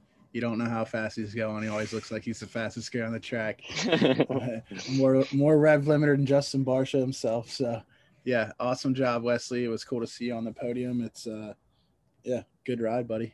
Yeah, I mean, coming into the season, I wasn't expecting to see anything from Wesley. I wasn't even sure if he was still racing. Like, he was super under the radar. Had no idea what was going on. But, I mean, he's a really cool kid. I mean, he makes everybody laugh at the track. So it was awesome to see him get up on the podium. Yeah, I mean, recently I was on the Split Line Off-Road podcast, and they said, "Hey, is Wesley Wolf racing?" And I'm like, because it's a GNCC podcast, and primarily, and I'm like, "Yeah, I think so. I think so." And now he grabs a podium at the opener. So yeah, he killed it. And to just wrap up the Max Lindquist talk, we knew he was going to be good, but I think I was still more impressed than I anticipated. Like I said before, I mean, fourth in his pro debut, just like Bryce Ford a season ago. And I think, he was just as advertised, but I think his speed was even more than I expected, at least for me. I mean, I came away crazy impressed with his one lap speed. We knew he was going to be consistent, top 5 in the mix and all those things, strong at the end of the races. But to think that was his first race as a pro, and to have his speed right there as a 17-year-old kid, sky's the limit for him for sure. Yeah, I think that we summed him up pretty good. Mm-hmm. All right. Doing it. All right, Brandon Hogue, he ended up 5th on the day. Great result for Brandon after injury, ended his season prematurely last year, so it was a good return to racing for him. And until lap 10, it looked like he was maybe going to be the guy to inherit that third place podium spot, but he stuck it in a berm, and something happened. It looked like maybe he ran out of steam, got out of touch with with Max and Wesley there, and sounded like maybe he was battling something mechanically as well. But to get out of there with a top 5 finish, and there's a number of riders that found themselves landing on their head and all kinds of other stuff going on in that main event there. For Brandon to come out of Daytona with the top 5, I feel like he'd probably take that. So some of you guys probably talked to him. Got to feel like he's feeling pretty decent after that race there. He's pretty hard on himself. If anyone knows Brandon, he's he's never, he's a top guy, and he won't settle for less. I wish he would be a little less hard on himself, stop beating himself up mentally over certain things. But yeah, I mean, the first thing he did at Decker training facility still is he went out and did a couple hour road bike ride. Like the day after Daytona, he's beating himself up, and I want him to know, like, it's not the end of the world. Like you're a top contender, bud, and you'll be up there, and just give it time and take it easy and be smart. Like, all these other guys have for years, and you don't have years of experience like they do, and it'll come one day. And he's a great rider, and it's still a great ride for him. I know he's not happy about it, but he'll be up there someday. Yeah. I mean, Gloop summed it up pretty good. Brandon's incredibly hard on himself, and almost to the point where it mentally it sets him back. I mean, he's in great physical shape. Like, he has the endurance to go the whole time. And I think he kind of expected just to kind of blow by maybe the guys he was racing against and be able to check out on them. And they were kind of matching his pace, and maybe that kind of got to him. I know he said he pumped up a little bit, but it's Daytona, and, we're going to go to the next round, and he's going to be just fine. And, it's kind of exactly what Gloop said. Like, dude, chill. You're going to be okay. Right. And then as we move on to the rest of the races there, Bryce Ford suffered a mechanical issue, obviously, in the heat, like we talked about. Suffered another one at the start of the main. He posted a picture on his social media of the guys, kind of racing into the first corner. He's still back at the starting gate. He kind of had to watch everybody race into the first corner there, but he salvaged the 6th on the day. So considering how everything went, I would assume obviously wasn't happy. But to get out of there unscathed, and I guess with 6th place points, could have been worse. And he's going to be out for blood on Texas soil at Three Palms about a month from now. We saw some good things from him last year, and I got to believe he's going to be looking for the win or something like it at Three Palms next month. Yeah, Bryce will be rolling at Three Palms for sure. I know he had, if you saw, he went in that wall wide open, and it kind of looked like he stalled it, but he had a clutch issue in this heat race. And then I don't know what happened on the gate, but I think he bumped the gate, so he was late off the line. Mm-hmm. But I mean, he was rolling through the pack, and I mean, Three Palms, we're going to see him up front for sure. Mm-hmm. Yeah, I didn't know if it was whether it was just a new clutch that wasn't broke in or whatever the case may be. I mean, they said that it was another clutch issue in the main event there, but yeah, I saw him hit the gate. Just didn't know if that was if there was something faulty in that clutch there, or if it was just not broken clutch or whatever with that. But yeah, for Bryce, it was a solid. Solid, at least salvage mode day for him there. And Jeffrey too. I mean, Jeffrey, flipped his quad right side up after the first corner incident there and salvaged 7th place in points.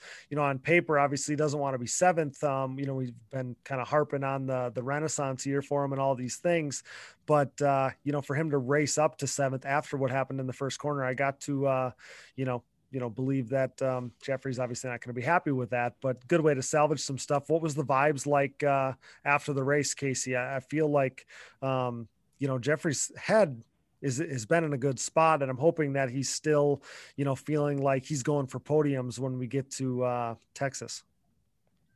Yeah, I mean, all day he felt like, when he blew the berm in the heat race, he felt like he gave away the heat race win. And then, obviously flipping in the first turn and in the main event and riding, I told him, I said, I felt like you rode a good pace the whole time. Like your lap times didn't drop off drastically. You stayed intense. You worked your way through. And, Bryce, hit the gate, clutch issue or whatever it was. And then, got off the gate while Bryce passed Jeffrey while he was still flipping his bike back over, and Cody was still, all that stuff was going on. So, he finished right there with Bryce in a sense. And so he wasn't happy with 7th. Like, he's like, I just rode my butt off to come through the pack and just never gave up. Just, you could tell he was on a mission to try to come through the pack, and to end up 7th, he was disappointed in that just because he felt like he rode hard enough to maybe end up with a top 5. But you got 7-8 guys. If you're rolled over in the first turn, there's the chance of getting up there 7th is pretty much where you're gonna be able to get up there. Yeah, unless you're we've seen Chad come all the way back to 2nd and stuff like that before, but I think those days are numbered. Even with Chad or Joel, if something goes on, these guys are really up the pace now. Yeah, I feel like you're exactly right. I mean, they weren't doing that in this group of riders, this talent pool. So, yeah, good ride for Jeffrey. I'm hoping we can see him, up there soon. So we asked these guys, Logan, on the last episode, how soon we would, see Jeffrey on the podium. So I'll ask you, we've seen him race now. We've seen his speed. I thought he looked like, riding wise, I thought he was riding really well at Daytona. How soon do you expect us to see Jeffrey on the podium at one of these things?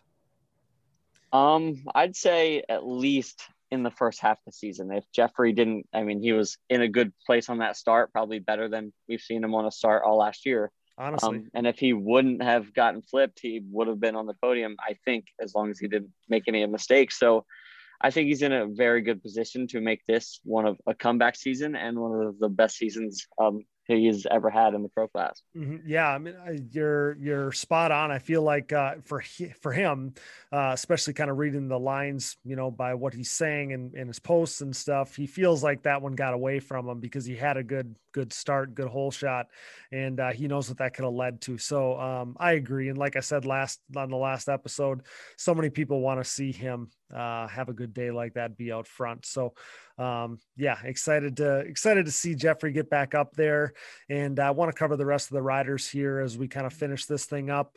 Michael Allred, who we talked about, he finished 8th on the day. I'm hoping that Mike can find a way to not let anything overshadow this too much, because that's a killer finish and he should be proud of that. Logan Stanfield finished 9th on the day.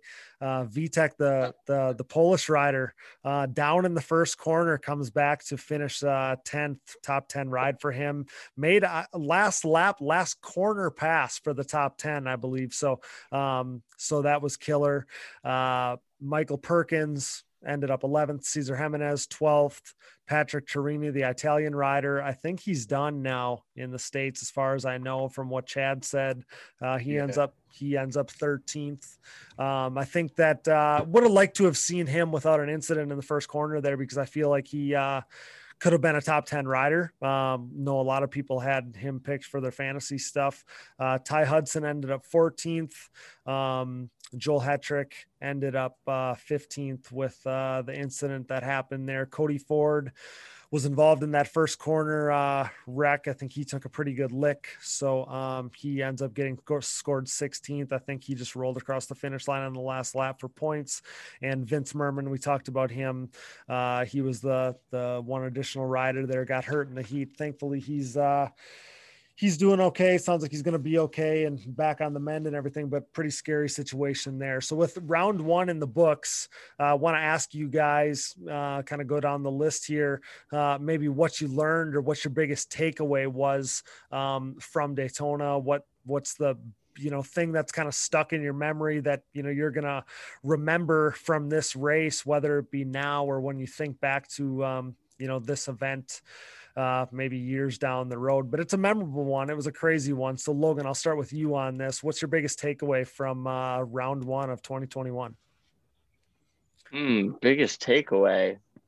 The biggest thing that I've seen, maybe not that it's just, I've noticed that this year is a big year. I don't know if it's the Yamaha switch. I don't know if it's because Thomas was retired and everybody sees that open spot on the podium. I don't know what it is, but I feel like the class from first through the entire class, there was intense battles. There was a lot of heart out on the racetrack through the entire class, not just like first and second battling and then maybe a fifth place battle. It was through the entire pack. There were intense battles through the entire race, and I'm excited to see how that plays out on the bigger national tracks.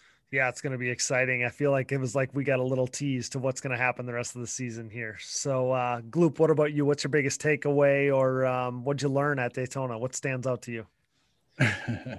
Honest opinion, realistically, I think Daytona is a little bit too dangerous for quads at this point. If something isn't changed up or people start caring a little bit more, I don't see the point in going back. And I know I'm going to get in trouble for this by something, somehow, some way, but a lot of people get hurt there, a lot of people, and it's usually on the ATV side of things. And not just because it's Joel this year and Vince got hurt, and it's a sketchy place. It's a sketchy place to have quads on, and obviously we have a great track builder and there's a lot of good people behind it, but to start off there and to not kind of feel the love from people involved in it, I just don't think that we should go back there. And I think we should stick to outdoors, considering that that's a supercross, the nationals, this, where people can not have to worry about getting into lappers, not have to worry about bumping and grinding, for a whole 20 minutes. And other than that negative note, I guess you can say, or real opinion, like the field this year is stacked. With Thomas out, that third place position is wide open, as well as let's split the difference between Joel and Chad. Some motos, let's get guys up there in front and second and third, and it's going to be a good season, and I'm excited for it. Yeah, can't wait. Kloop, before we pass by that, is it starting to feel at Daytona like quads are the sideshow, or what are you referencing there? It's just a lot of money, and it's for the racers, not for me. Obviously, I get help and get in there and park and all that stuff. But it just doesn't seem like it feels like we're there to fill some kind of something. I don't know. It doesn't seem like it matters anymore. And I wish we would go to places that care about having us. Yeah, no, I think I didn't want to let it pass by without at least getting a comment on it, because I kind of feel the same way. I mean, you want to go to places that like having you, and I wonder, there's the mystique of going to Daytona, right? Like you can say we race at Daytona, which is awesome, but it was awesome when we had the quad day and all those quad fans and people in the crowd was stacked, and it was standing room only for quad stuff and whatever. And now, I mean, I just don't know how much. I love that the quads are there and everything. Like, it's great. You know, it's great that the quads get to race at Daytona. Just don't know that it makes that much sense. Yeah. And everything there, I mean, this is my opinion, and I'm going to get in trouble some way. I mean, it is what it is, but everything there this year was an extra 3 steps over extra 2 steps that it's been years previously. Just getting out of the place, you know, everyone in there was locked in by 3 or 4 different gates for what reasoning, I don't know. COVID, blah, blah, blah. Okay. But everything this year just didn't seem right. And I didn't even get a shower this year because the shower houses are closed. Well, you can go to the bathroom, but you know, you can't shower, you know. So sure. Either way, everything this year was kind of just a pain for me in general, and that's my opinion. I'm allowed to have it if anyone, but yeah, I don't know. I don't see the point in going back there if we're not appreciated, or if we're not highlighting some kind of talents. You know, that track is very tight for quads to be on. 2 quads wide's just about enough there, you know. So yep. Amen to that. It's just dangerous. Yeah. What about you, Casey? What's your biggest takeaway? What'd you learn?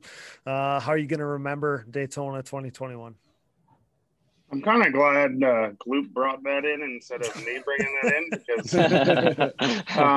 I agree on multiple points that Gloop made about the track. I think Randy Poulter did a great job. Like, his prep in between, like when the quads would come on the track, they did a great job with that. I didn't experience so much like the showers being closed or stuff like that. Like, I had a hotel, so it's a little bit different, but I did experience, like, when you're trying to get out of the place, it was a little awkward this year, where usually you can kind of streamline out of there. It'd take you about 20 minutes to get out of the place. The narrowness of the track, and that's not Randy Poulter's fault. He's only dealt so much real estate, was probably the biggest complaint that I had about the track. And it's just sketchy. I mean, I agree with Gloop there. Like, it's, you know, the vibe's so cool. We're parking on asphalt. Like, I enjoy that so much. The parking could be 10 times better than it is, in a sense, like, because we only had 13, 14 rigs there.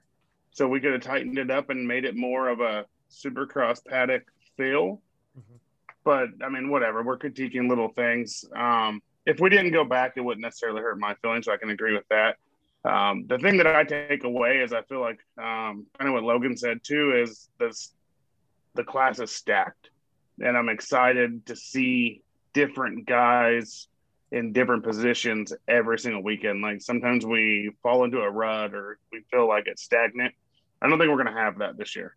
I think we know we have Chad and Joel are obvious players, but I think there's other guys that are right there. And again, like, we're going to beat the dead horse. Like, that 3rd place spot is still wide open in my eyes. No, I agree. I think that it's going to be really exciting. I don't think that you can just slot these guys into, you know, a given position and you know exactly where they're going to finish on a given weekend. So that part is exciting. Gonna wrap things up. This is kind of the last question that I want to shoot over to you guys. So Joel finds himself 19 points down, whole season's ahead of us, basically, you know, the entire thing. Obviously, the best man's going to win this title no matter what. It doesn't matter, I don't think, what happened at this first race. And we're in for a treat. I think it sets up, you know, it sets the table for a great, great show for us fans. Joel looks ridiculous on the Yamaha. Chad has this points lead at this point. So it's going to be a incredible summer of racing. Gloop and Casey, both of you guys picked Joel for this title. Are you guys any more or less confident after seeing him rip at Daytona? More. That's the answer I expected. Yeah. Totally confident in his performance this year. He looked awesome. Phenomenal. What about you, Keith? Yeah, pretty much. I've always had the immense amount of confidence in Joel. So that's obviously my sure pick always. And I got to see him. I mean, I was with him at Mesa down in Florida for 4 days the week before the race, and watched him ride. Obviously, lots and lots of laps, and I was like, wow, like he's fast. Chad rode. I'm like, okay, Chad's fast. Jeffrey rode. Jeffrey's fast. All right, we go to a place on Friday where it's just him and Jeffrey, and they're breaking race bikes, and he uncorked it, and I was like, like I just got chills. Like it was insane. Like Jeffrey was flat out flying, and Joe was still like 2/10, 3/10 faster a lap on a 47-second lap time track. And I'm just like, oh wow, it was a different level than what I seen him ride at all week. Oh, wow. Okay. So yeah, you guys are, and that's, again, that's the answer I expected there. Logan, who's your title pick? You get the advantage of, seeing where the points are now, watching this first race. Cause we didn't get to talk to you on the last episode. Who's your title pick? I'm going for Joel too. Everybody loves a comeback story, and Joel's had a mistake at Daytona before and has won the championship before. So I think he's in a better position ever than he has this year, even though the cars may not have played in his favor at Daytona. Man, can't wait to watch how this summer plays out. Guys, that's going to do it. We have some riders coming up next. Conversations with Chad Wienen, Nick Janusa, and Max Lindquist are coming up. Want to congratulate all 8 riders who tied for the win in the opening round of Digging Deep ATV MX Fantasy. Those players had a team of Chad Wienen, Nick Janusa, Max Lindquist, and Michael Allred. So congrats to those guys. There will be some tier kind of fluctuation at this point. You can see that if you go look at the app or the website now. But yeah, it's not too late also to join us at atvfantasy.com. We had a lot of fun, and for you guys that are playing, I know Logan and Casey, you guys are.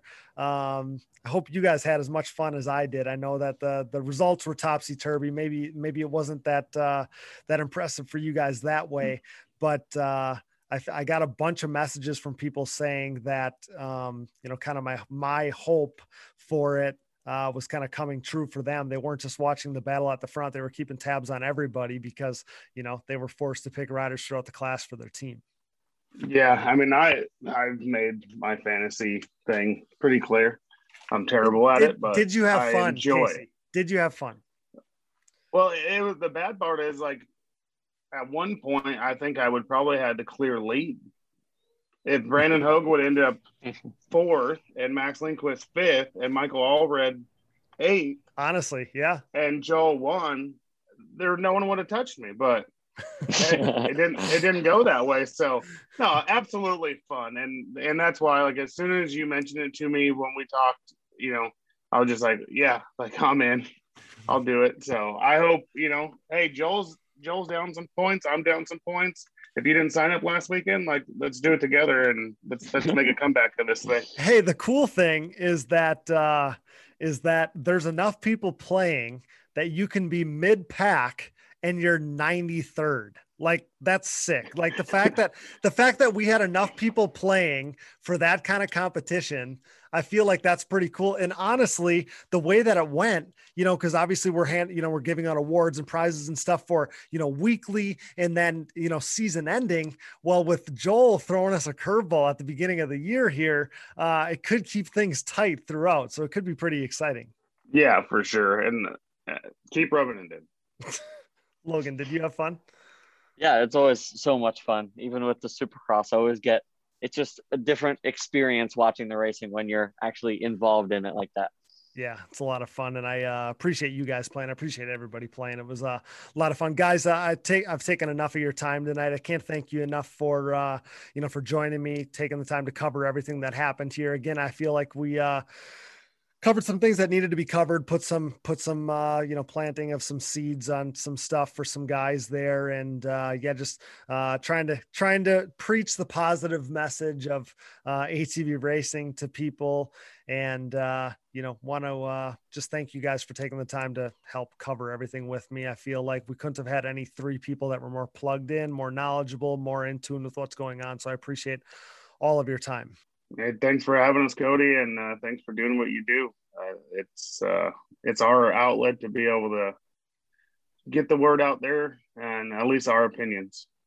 Yeah, thanks for having me on, Cody. And shameless plug, everybody watch that recap from ATV Motocross on their Facebook and YouTube channel, and you guys can see all the action from Daytona. And thanks for having me on again. The ride too, right? Yeah, and check out the ride. I didn't want to shameless plug myself. So. And awesome. Well, I can't thank you guys enough. And what about you, Logan? Do we have another installment of the stuff that you've been working on? Do we got a new one coming? Who's on the next one? Not for Daytona, because it was going to be on the Fords, and they both had rough races. So It's going to be pushed back until Daytona or until Texas. I'm going to go out there probably a week early and get some behind the scenes stuff. But yeah, you can see another episode coming soon. Awesome. Thanks for having me on. Yeah, no problem. I was thinking maybe the Fords are going to be the next one, so that makes a lot of sense. Awesome, guys. Well, let's talk to some riders, the riders who headlined the action at Daytona, and I want to just thank you guys again for everything. I appreciate your time. Thanks, Cody. Thanks, guys.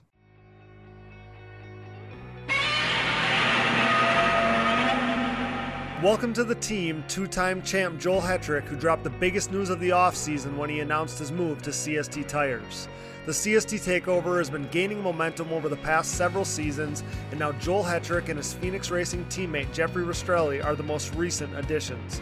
The Pulse MXR tire has helped lead riders like Thomas Brown to race wins and 3 consecutive Quad Cross of Nations titles, Nick Janusa to the Pro Class podium, myself, Cody Jansen, as I rode my Pulse MXR fronts and white label soft compound rears to back-to-back national championships in the Junior 25 Plus class, and the most recent additions have us thinking a Pro Class national championship is on the horizon for CST tires. The Pulse MXR tire, available in soft and standard compounds, offers the highest level of traction, most predictable cornering, and superior wear characteristics when compared to the competition. Visit shop.csttires.com to join the CST takeover today, or prepare to be beat by someone who did. Joel Hetrick, Jeffrey Rastrelli, Nick Janusa, myself, and so many others are believers in CST tires. Are you? CST Tires, where passion meets the ground. You already know we're Team Blue Crew here at the Digging Deep ATV MX podcast. Whether it's second all-time winningest, 7-time and reigning ATV MX Pro Class National Champion Chad Wienen, or 6-time and current XC1 Pro ATV GNCC National Champion Walker Fowler, it's clear the podium-proven Yamaha YFC 450R is the winning choice of sport ATVs. This unprecedented success for the YFC 450R, its unrivaled quality and performance, and the undeniable fact that Yamaha is the leading OEM supporter of ATV racing has created a Yamaha takeover within the sport quad market. Better yet, Yamaha's Blue Crew Racer Support Program is back and even stronger for 2021, meaning Yamaha riders are about to cash in on higher payouts and more prize opportunities, including a chance to win a brand new YFC 450R. For more info, head over to YamahaBlueCrew.com, follow them on social media at Yamaha Outdoors, and check out Yamaha's full proven off-road lineup at YamahaOutdoors.com today. For over 150 years, Valvoline has led the charge by being dedicated to constant improvement and innovation across all disciplines of racing. Valvoline has sponsored some of the greatest names in motorsports, and for the better part of a decade, I've been fortunate enough to be part of the historically great Team Valvoline. From my commuting vehicles to small engines, race quads, and everything in between, I trust nothing but Valvoline in all of my equipment. I've experienced increased function and durability, as well as a longer life expectancy thanks to Valvoline's array of products and lubricants. Since 1866, Valvoline has been focused on bettering your experience, whether on road, on track, and everywhere in between. Upgrade to Valvoline today and check them out at valvoline.com.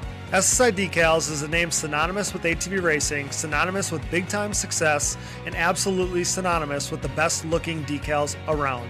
An offshoot of their parent company that was established in 1947, SSI first took shape from owner Ian Harris's passion for ATVs. With what started as just making numbers and decals for riders like Chad Wienen, the company quickly took off, and today you couldn't imagine ATV motocross without SSI decals. The graphics maker and designer now supports all the top teams in ATV motocross, as well as teams and riders racing GNCC, Work Series, Pro Motocross and Supercross, Canadian Pro Motocross, short course off-road trucks, UTVs, snowcross, and, oh yeah, 6-time NHRA World Champion Clay Millican. No project is too big or too small for SSI Decals, making your identity stick with championship level graphics. Head over to ssidecals.com today and then maybe call the doctor because things are about to get sick. And now, brought to you by Valvoline, the original motor oil. Check out their full line of products at valvoline.com. I'm proud to introduce your 7-time AMA ATV Pro Class National Champion and now 5-time Daytona ATV Supercross winner. Fresh off his most recent victory, it's Mr. Chad Wienen. What's up, buddy? Thanks for jumping back on Digging Deep with us. Cody, yeah, everything's going good, man. Coming off that 5th win and just a crazy weekend to say the least. Like a lot of things going on, and like the first race weekend with our baby girl being here, and we're back to racing in 2021, man. It's crazy. Yeah, man. I texted you this just the other day, but it feels just like yesterday that we were sitting down for the interview last year after your 4th win at Daytona. And I vividly remember this because it was right before COVID really hit. I mean, it was that same day that Supercross and Indy had been canceled. The NCAA basketball tournament had been canceled. Baseball. I mean, I remember kind of telling you like what's going on in the world at the time. And it was the beginning of the end, basically. So it feels just like yesterday that we were talking about this stuff. You were showing me, your Daytona trophy on the Zoom call, and here we are again. It feels like the world's in such a different place, but here we are again, another year and another win for you to kick off the season. Yeah, I mean, it seems like so long ago, but so soon. Just years past and gone already, and here we are getting started on our 2021 campaign for the championship, and we started off great. We got a whole shot and a win, and it was an intense battle like all the way through, and fireworks throughout the race. So it's a pretty wild event, and we're gonna break it down here, I guess, huh? Yeah, for sure. I want to start by having you tell me about your off-season prep a little bit because, heading into this season, you're 36 years old now, and that's part of what intrigues me so much because I feel like you've become you've taken your professionalism to another level. I feel like, you grow more conscious of, what your body needs with each passing year. You're always bettering your program in general. So this off season, did you tweak anything with your program, whether it be your body, your machine, what have you? And how were you feeling about your program going into the beginning of the season here? Yeah, I mean, I'm always looking for things to upgrade between my program and also, my taking care of my body. And I am 36 years old, and things don't get easier from there. So just trying to make sure that my body's running efficiently, and changing my diet to a plant-based diet, and that's really worked very well for me and the way that I recover and the way that I feel and the energy every day. And it's tough because I don't think I'd be able to do it without my wife being on board with it, and, my family as well. And obviously we have Lakin, he's eating a lot of different food. He's learning a lot, and we're not keeping him on a plant-based diet. We're letting him kind of pick and choose. And I know when I was younger, I didn't eat any of that stuff, and it's pretty wild, that that's all I'm eating now. So it's very humbling, but I'm enjoying it, and my body is it feels like I'm in my 20s again. So I'm recharged, and we're looking forward to a year. Yeah, that's awesome. What was it like when you first switched over to plant-based? I mean, was it like, I sometimes when I think of that, you worry about maybe being low on energy, but that's obviously not the case. No, it's I guess I didn't really feel anything until, it was probably about a month in, maybe a little bit less. And your body starts to get really used to, the foods that you're eating, and the reactions that you get to different foods that you would eat that weren't necessarily plant-based. And, your body reacts very well, where it's not being, getting any sort of allergic reaction or any sort of reaction like that, where your body is, rejecting it. And that way your body's running efficiently. And it's been like a really big part of my program now. And I know I'm kind of like, man, like, what if I would have done this back in my 20s? What place would I be at? But man, like, it's fun learning things and bringing extra things to my program that are working well for me. That's interesting. It's super interesting to hear about, because that is how our bodies are meant to work. So yeah, super, super cool to hear about that. So let's transition over to Daytona a little bit. Okay. So you're sitting on the gate for the first time qualifier of the season. This is the first time that everybody's been together in 2021, all the riders. You look around and you see a pro class made up of nearly all Yamaha YFZ 450Rs. And all but 3 or 4, I guess. And I have to believe that deep down, you have to feel, a great deal of pride in that, because from day one with the YFZ, the new YFZ back in, what would that have been? Started 2012. You were a major part of that whole thing. And you obviously have been throughout the decade, up till now. So tell me about that. You gotta feel some pride in that, I would assume.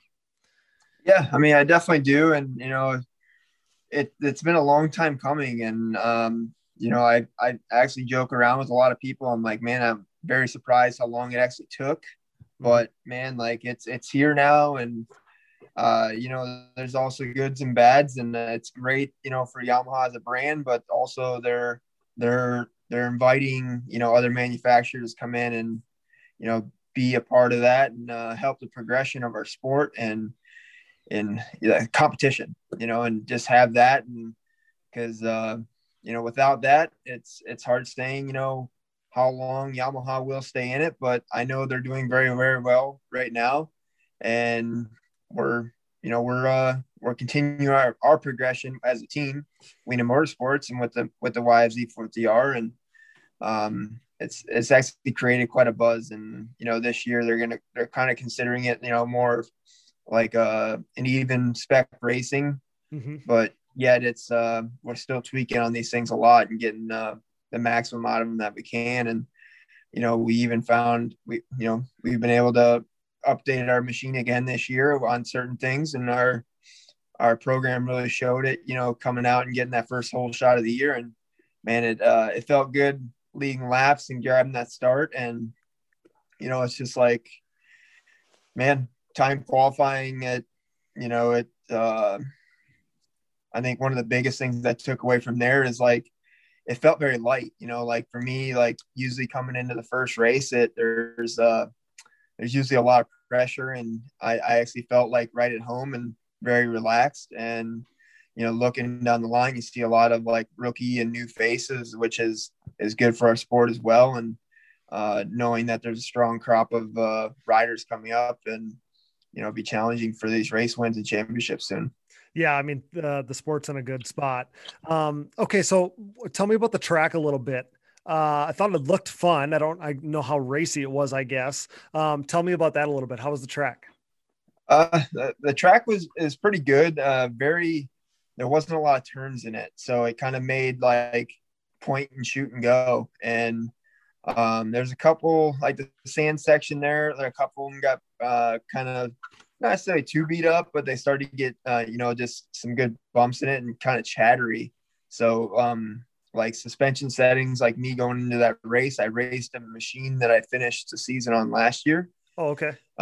Being that I was expecting, our baby girl to come and not wanting to try and rush my building process of a new machine, and hoping that I got enough time and testing on the machine. So I've been saving that till my time off now until the next round. So okay. Going into there, my settings were pretty soft for what we really wanted there for at Daytona. So I was making adjustments all day, and we finally got a pretty good setting at the end of the day where we went into that main. But the first practice was that the track was very fun, just being they had a couple different rhythms that you could do, but eventually everybody started doing the same one that was pretty dominant. But there's a couple jumps out of turns that were were like, they got challenging in the main. In the morning, they're pretty easy, but yeah, all in all, I think the track had those long straights and rhythms that if you were really getting your power to the ground, you could get up alongside of somebody and really make a move that way. So, okay. Yeah, I wanted to touch on the track there, get that info from you. And then, yeah, talking about your day, your top 3 in qualifying, but people are freaking out. They're switching their fantasy picks around last minute. I'm over here like everybody just needs to pump the brakes. Chad's always there when it's, time to go racing. You finished second in the heat. Yes, Joel was ripping, but man, I feel like, you've done this so many times, and there's something about Daytona with you. I guess where I'm going with this is I have to feel like you were still in a good spot mentally, and you had to still feel pretty good, about where you were at going into the main. And I just wanted to touch on maybe what you were thinking versus what everybody else was thinking before the main event started there. Well, it kind of went down that way last year, just Daytona is unique, and it like, you don't have a lot of time on the track. And those heat races are only 6, and then we did 8 laps this year. So really, I was still getting my setup throughout all the way through into the main. Like, I made an adjustment, that last sight lap in the main event, so I'm like, we were still progressing our machine.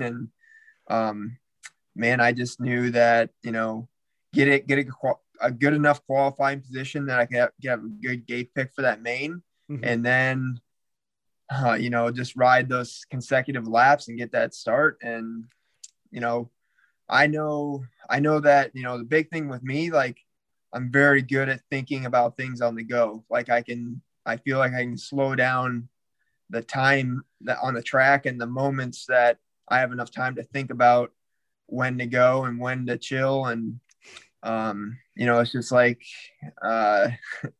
that's why I haven't been like snake bitten there, I believe. So I think that really helps me, and just riding that smooth race. And, it's just a crazy event. And I'm sure you can dive into that here. Yeah. I mean, we'll get into the main event then. The main event rolls around, and right away, things get nasty in the first corner there.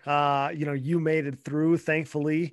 And it's kind of like, look who it is. It's you and Joel bumping and banging to take the early lead there and set the pace, for another great battle. But already in that first or second corner, it seemed like, this sounds obvious, but there was some jostling there to make sure you were the guy at the front, leading into that first lap.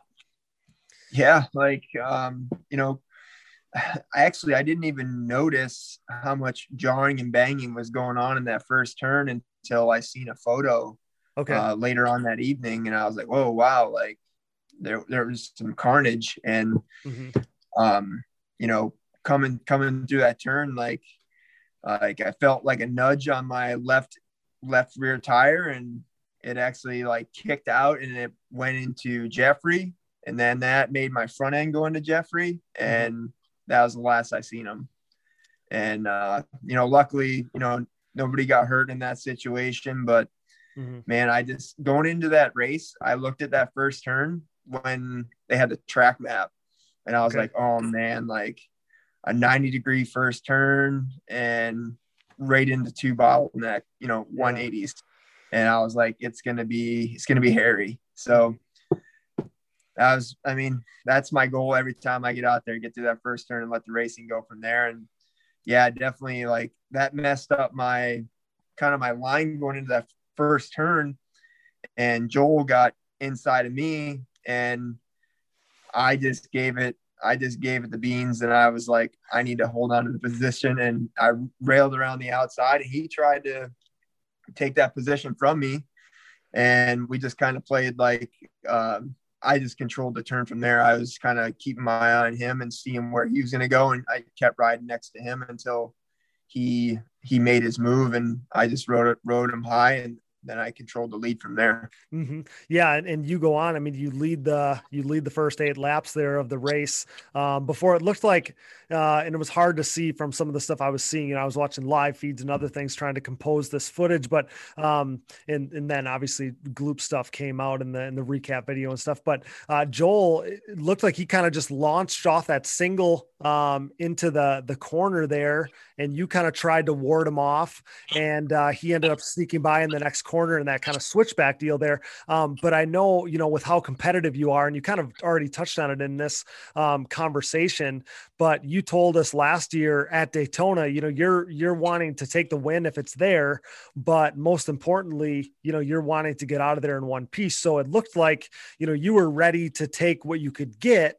And, it looked like you were kind of, okay, I'm going to get out of here safe and sound, whatever it is. And then, 4 laps to go, and that approach obviously turns into both staying safe, but, still getting the win. And obviously your record 5th victory at Daytona.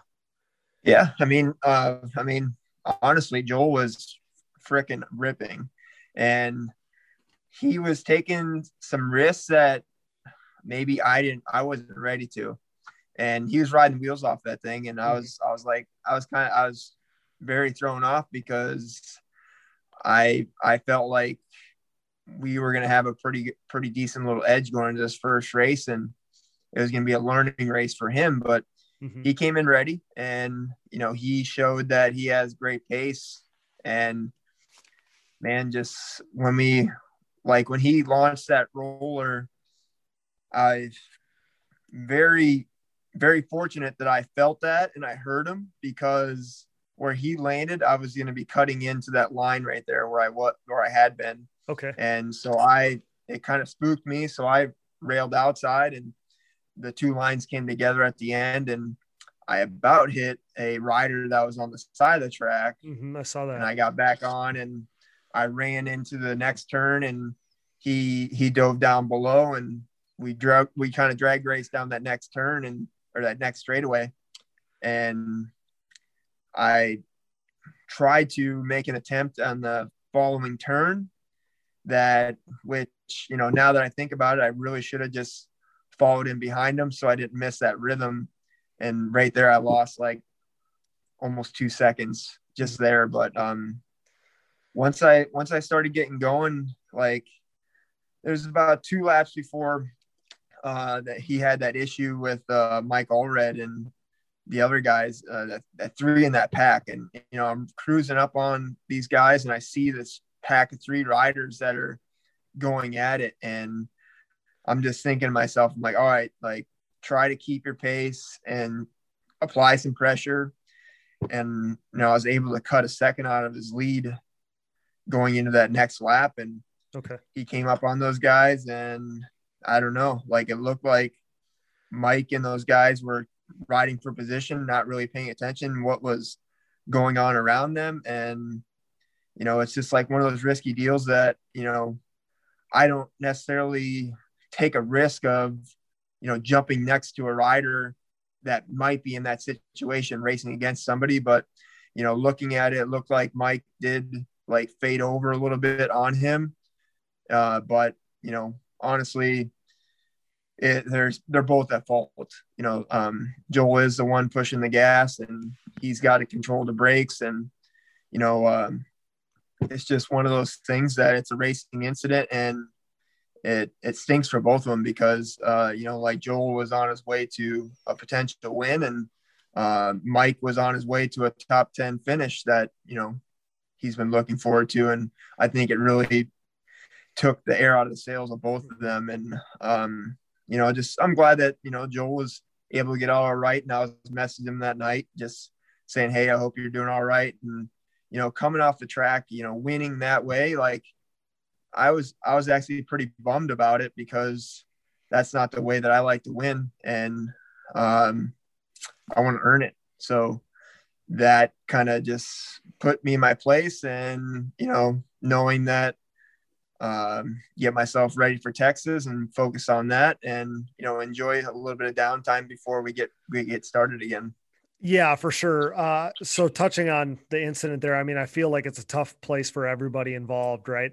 You obviously have to be looking for those blue flags and stuff, but it's a tough situation to be in. I've been there before, racing for position, having to get out of the way for, the leaders coming by, and then having the rider I'm, racing with snipe the position from me. So Yeah. it's a tough position to be in. And it's tough for Joel too, right? Like he knows you're coming and Yep. he's obviously, wanting to get through. And so it's tough for everybody involved there. But yeah, I mean, reading your body language, reading the stuff that you're saying, I mean, obviously you're not getting that thrill of victory, which is a shame. But I did think that it was really cool to hear you say from atop the podium, that you wished Joel well up there. You said you went on to, message him and stuff too. And, I feel like, you said you don't like winning like that. You obviously wanted to earn it.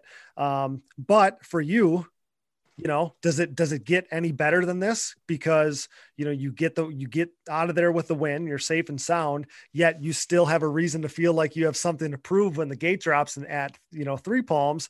And on top of all that, you have another month to get everything dialed in. It just sounds like, you're probably about right where you want to be right now.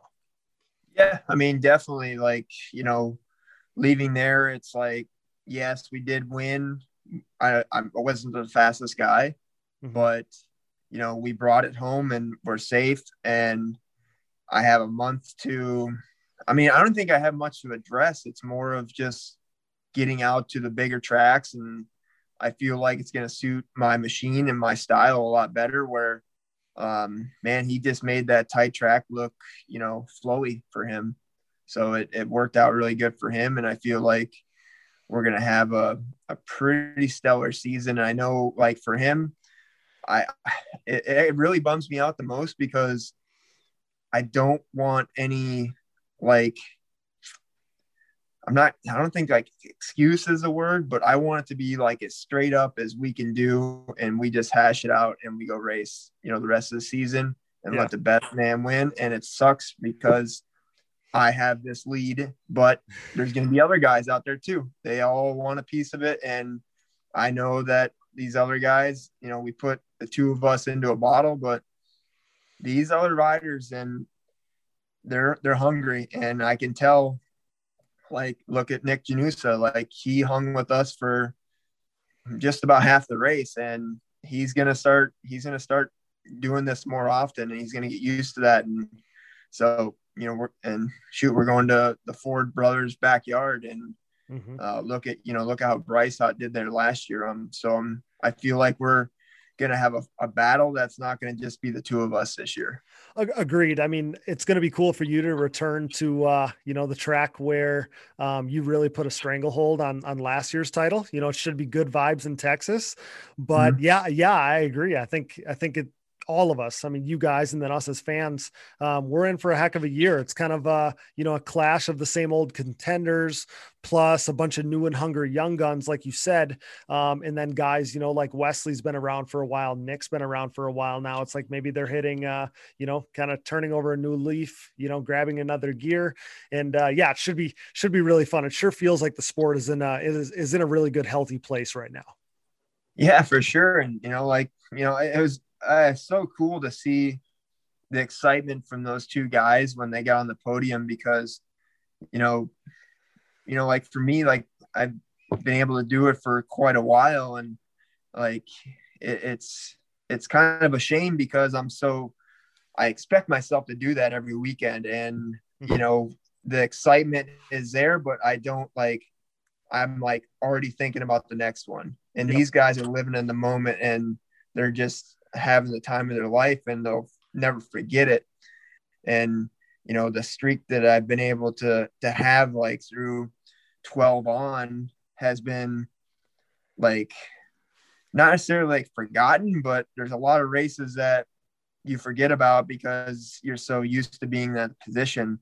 So I need to try and slow down the speed, on how fast life is going and really enjoy the moments because they're not going to last forever. I'm 36 and I don't know how much longer I got, but I'm going to keep enjoying it and do this as long as I can. I'm having a blast and feeling young still. And so let's get ourselves ready for Texas. And stepping back on your fantasy, I want to hear how everything went there. How was your team? My team was pretty solid. I think I finished 11th or 12th out of just about 200 people. I had you for the win. I was the only one on the preseason show that had you for the win. I had picked Brandon Hogue for my tier 2 rider. The leaders, we had 8 or 9 people that scored the perfect score. So you had to have Nick Janusa there. I had Max, and Max was the pick that you needed in tier 3. And Michael Allred was the tier 4 pick, who I also had. So yeah, the only rider I missed was Brandon Hogue. But yeah, it was really good. I'm down 6 points, but I mean, the coolest thing is that I truly believe, kind of the vision was to have people watching riders throughout the class. I feel like, that's something that we're truly accomplishing right now. The tiers will flex some. So now, Max will move up a tier, so it won't be such a gimme pick. I feel like for tier 3. And I love the thought that, there's guys in 8th, 9th, 10th, 11th, 12th that people are focusing on because they're on their fantasy team. It's like fans and people have some invested interest in the races. And I got a ton of messages from people saying, you know what, you were right. I'm not just watching first and second now. I'm watching guys throughout the class. And, the thought that, I could have been in the pro class at one time and people are picking me for their fantasy team and watching me race because of it. Like, I feel like that's a pretty cool thing. And hopefully, you and the other pro riders out there are the people that benefit from it the very most. Yeah, that's pretty rad. And, I had a couple riders come from Patrick Turini from Italy. Yep. And then Vitek, and I can't remember how to pronounce his last name, but he's from Poland. But yeah, it was pretty cool. Like, they've been here for like 3 weeks before the first round, and those guys. Patrick's come over here 3 years, and this is his first year running pro and getting his feet wet. Mm-hmm. And then you have Vitek that came over with a gear bag. And that's what I heard. That is rad. Like, I couldn't imagine going to a country and I was his only contact, here. And, I'm like, man, like, he got here and figuring out the place that he was staying and, Mm-hmm. all that, like, while he just got here. I'm like, You're a madman. Like, yeah, that's amazing. And they did well too. Like, yeah. I was really pumped for him. I was really proud. I thought they killed it. Yeah, like, both of them got in the first turn crash. Mm-hmm. And, I think Vitek ended up a little bit better than Patrick, but like, he ended up top 10, which is sick. Yeah. Yeah. Which is great. And man, I feel like Patrick, like, just riding with him, I've been teaching him too, but okay, I feel like Patrick would have been like the better guy, but I didn't see what went on. And I know Patrick, I saw him today. He came in, they cleaned up their stuff, and he was holding his arm.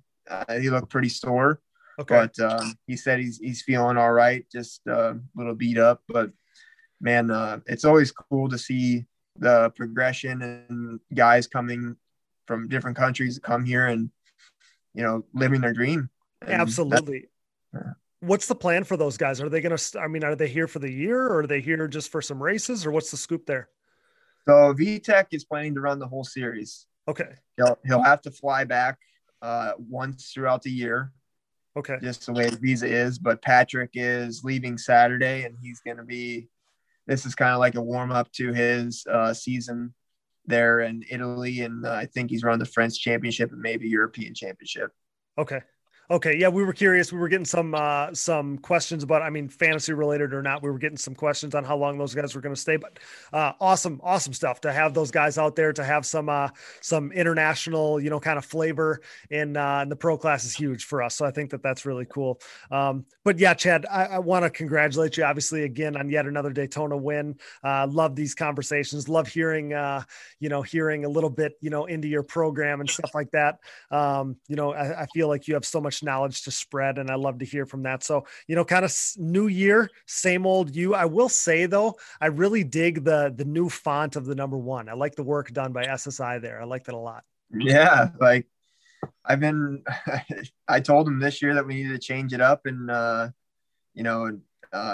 my buddy there, Josh, he really dug into his dictionary and his magic, and he brought out that number 1, and I was like, yes, that's perfect. I like it. And so I was digging that, and man, just the way they crushed the kit this year, and we got something pretty cool coming for Texas as well. And okay, so be on the lookout for that. And obviously I want to give a shout out to Max Lindquist on his rookie debut on that 4th place. And I spent a lot of time with this kid, and he's a real deal. And I'm pretty excited for his year. And I think he took a pretty good leap forward and learned a lot that first round. He killed it. We got him coming up on the show, and I'd love that kid. He's the best. And I mean, Chad, I had high expectations. You and I are both definitely members of the fan club there, but I think he still impressed me. I think he still managed to impress me. I feel like his speed was better than I thought it would be. I knew he was going to be consistent. I knew he'd be in that top 5 mix, but man, I still think he managed to impress me, and to think that he's 17 years old. Gosh, the leg up that he has on some of it's crazy. I mean, the future is so bright, and he's such a great kid. I mean, the head that he has on his shoulders is incredible. So whatever he decides to do in life, after racing, whatever, I mean, he's going to be successful at whatever he does. Yeah, I mean, it's silly that I'm almost twice his age. So. Yeah, and he's already going fast. Yeah, well, he was like on 65 like 5 years ago, so that's the crazy part.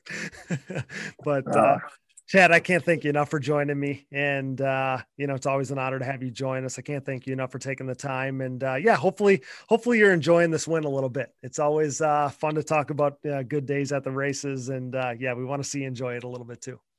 Oh yeah, definitely. And man, just very cool. Had a lot of friends and family came down for the race, and we had 14 people staying in our house down here in a 3-bedroom house. So like we're trying to get as many people as we can and enjoy the moment with everybody. And we're just we're loving life right now. And the first win with my baby girl here, and Lakin has really taken a liking to watching Papa race, and I dig that. So it's really cool. He's gonna hopefully remember some things, and I like seeing those pictures of you guys riding off the podium together.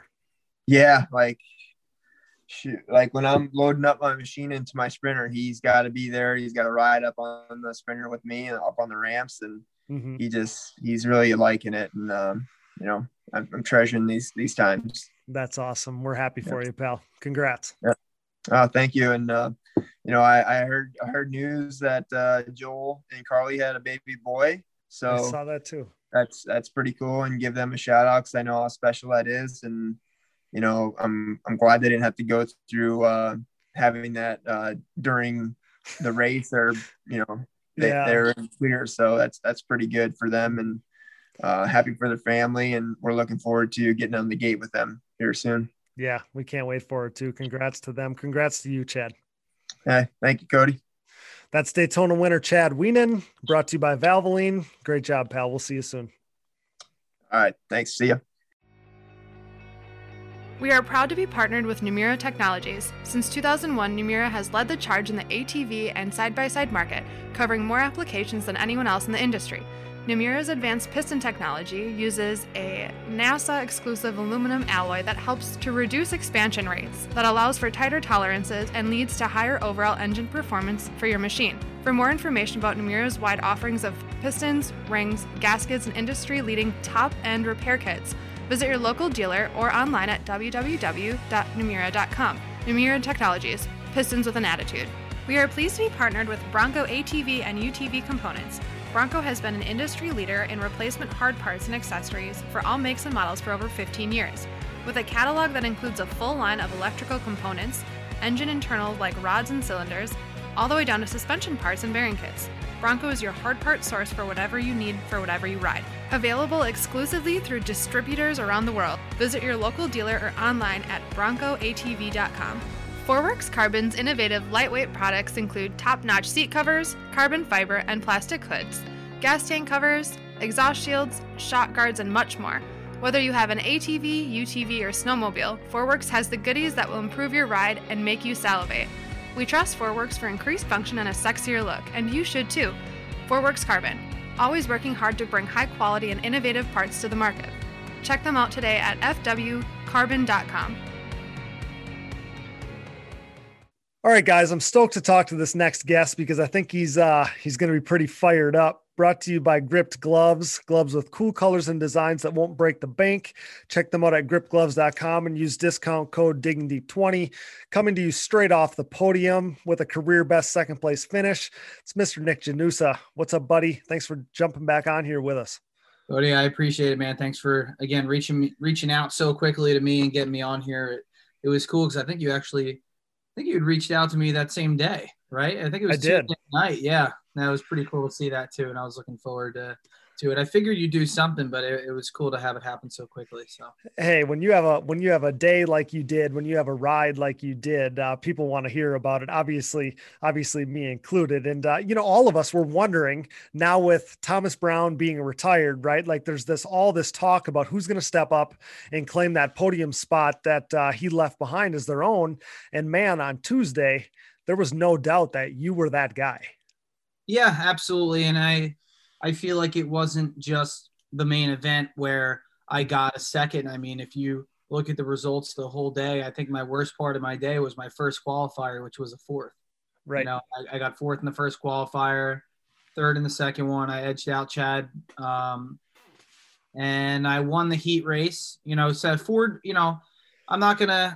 I like to be real about stuff. Ford was definitely leading that, and it was early in the race. I think he broke in like the first lap or so. So it would have made it interesting, but I knew and felt that I had the speed, from qualifying. And the heat races, I always swore were 6 laps, and this year they were 8. So it was a little bit longer, which I actually liked. So if I got around Rastrelli a little quicker, then I might've had something for Ford. I would have just pushed, it's just a heat race, but I would like to see what I have. And, it was cool to get a win and technically a first win in a heat race, but I don't love it like that sometimes because I like to do it straight up. And I wanted to, I saw him out front and that's where I was going and I was going to push, but I don't want to take anything away from myself. It is what it is. This is racing. So.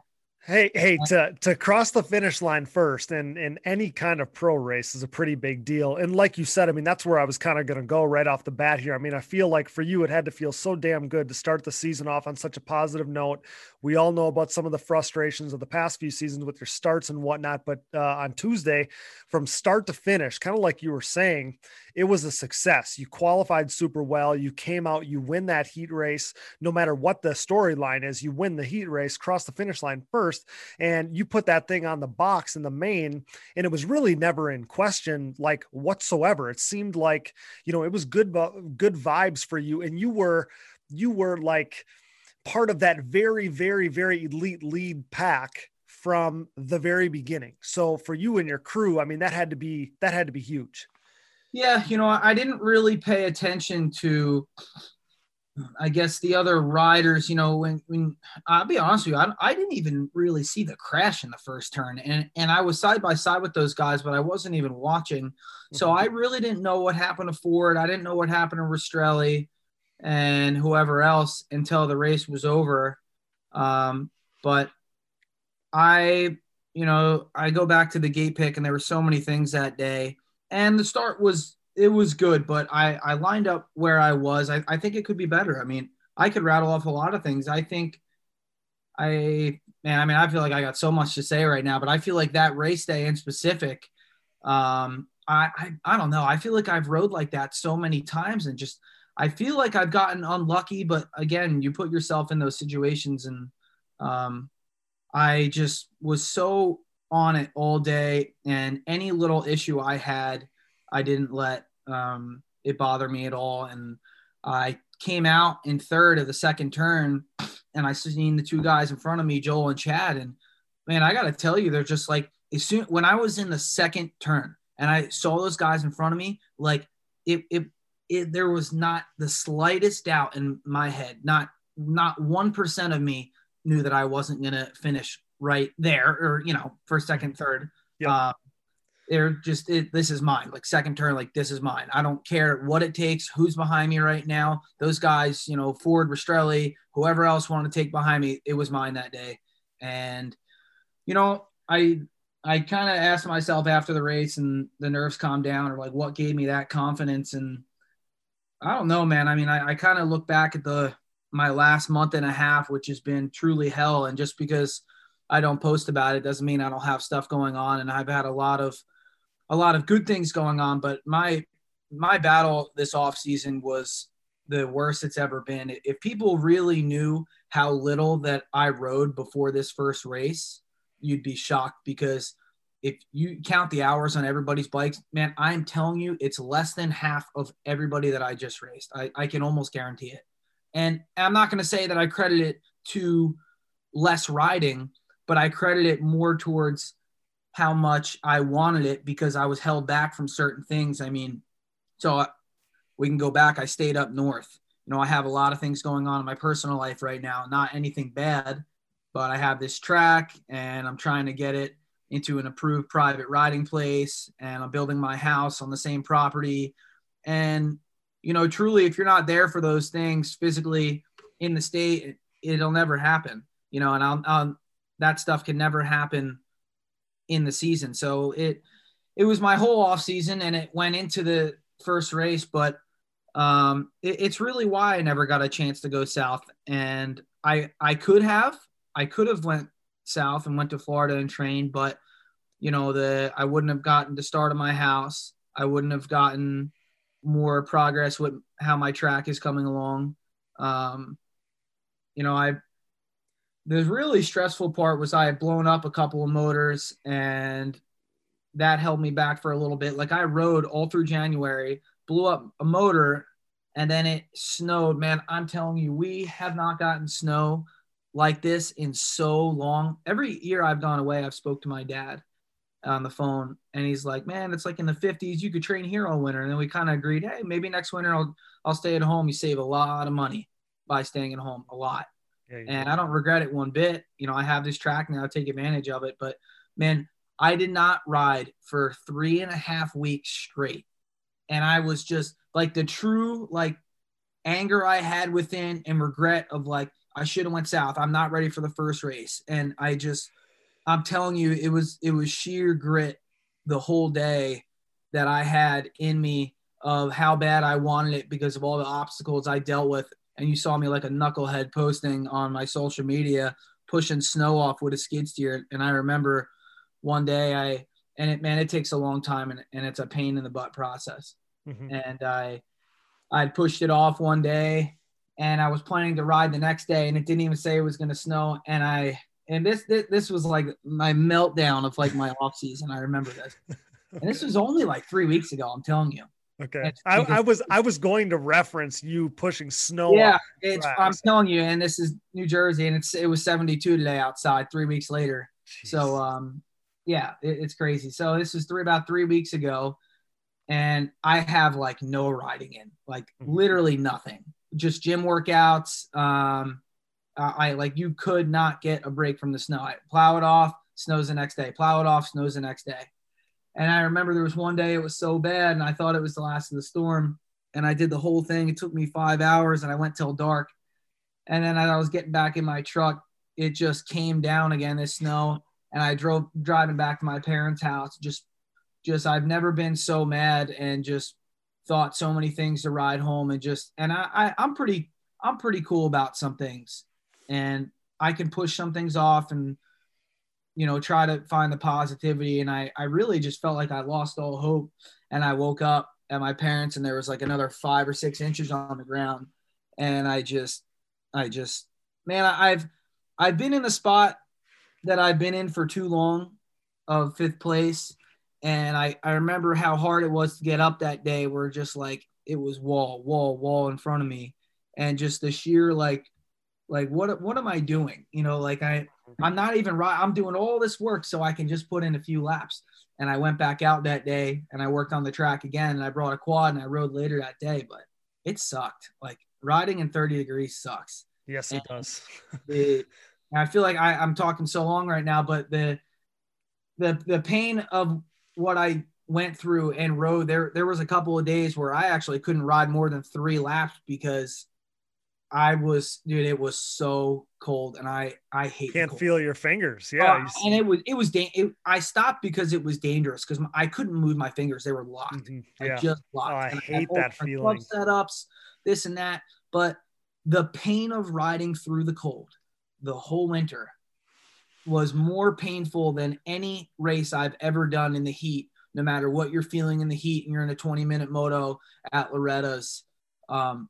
It's not that it's physically harder because you're breathing in cold air. Like, it's not going to be as deep as like Loretta's heat, you know what I mean? But like just the mental pain, I feel like just developed me, and I just had so much, I guess you could use the word grit, you know, like I wanted it so bad coming into the first race to everybody that doubted me, and to show them that, you know, I can ride by myself and I can give it all and still be there. And I'm glad, you know, it worked out the way it did. You know, Joel crashing is 100% not how I wanted it. I was more bummed than happy when I saw that, because I don't like to be handed a spot, but regardless, I was definitely going to be on the podium. So for sure. I mean, that's my biggest takeaway. You know, it doesn't really matter to me what fueled you.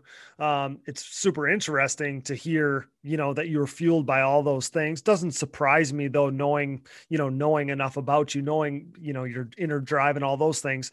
We also knew what would happen if you got a start like you did. We've been saying that for years. I mean, if you start up there, we knew that you'd finish up there. The biggest thing though, I mean, in the main, you were able to keep Chad and Joel in your sights for a super long time.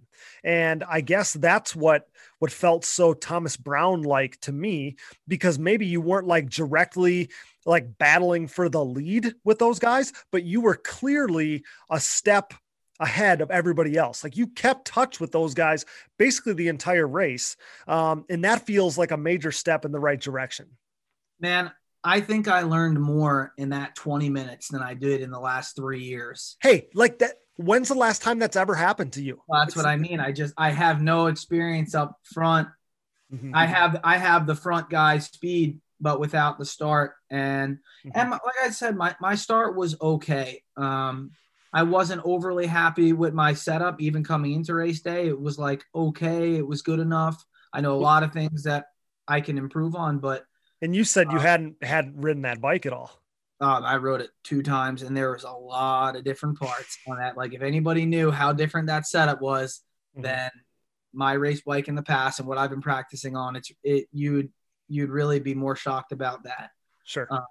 But the race and keeping pace was it was interesting, because I don't want to say I was surprised, but I was a little surprised I was able to keep up and just have that speed, because I literally rode by myself for the 2 months. So it was mental then. You just mentally pushed through it. I just gave it everything I had, and every one of my practice days, you act like somebody's there. And I just like thought I was slow in the off season. And maybe it's just me starting to look at things different and getting more comfortable with that speed.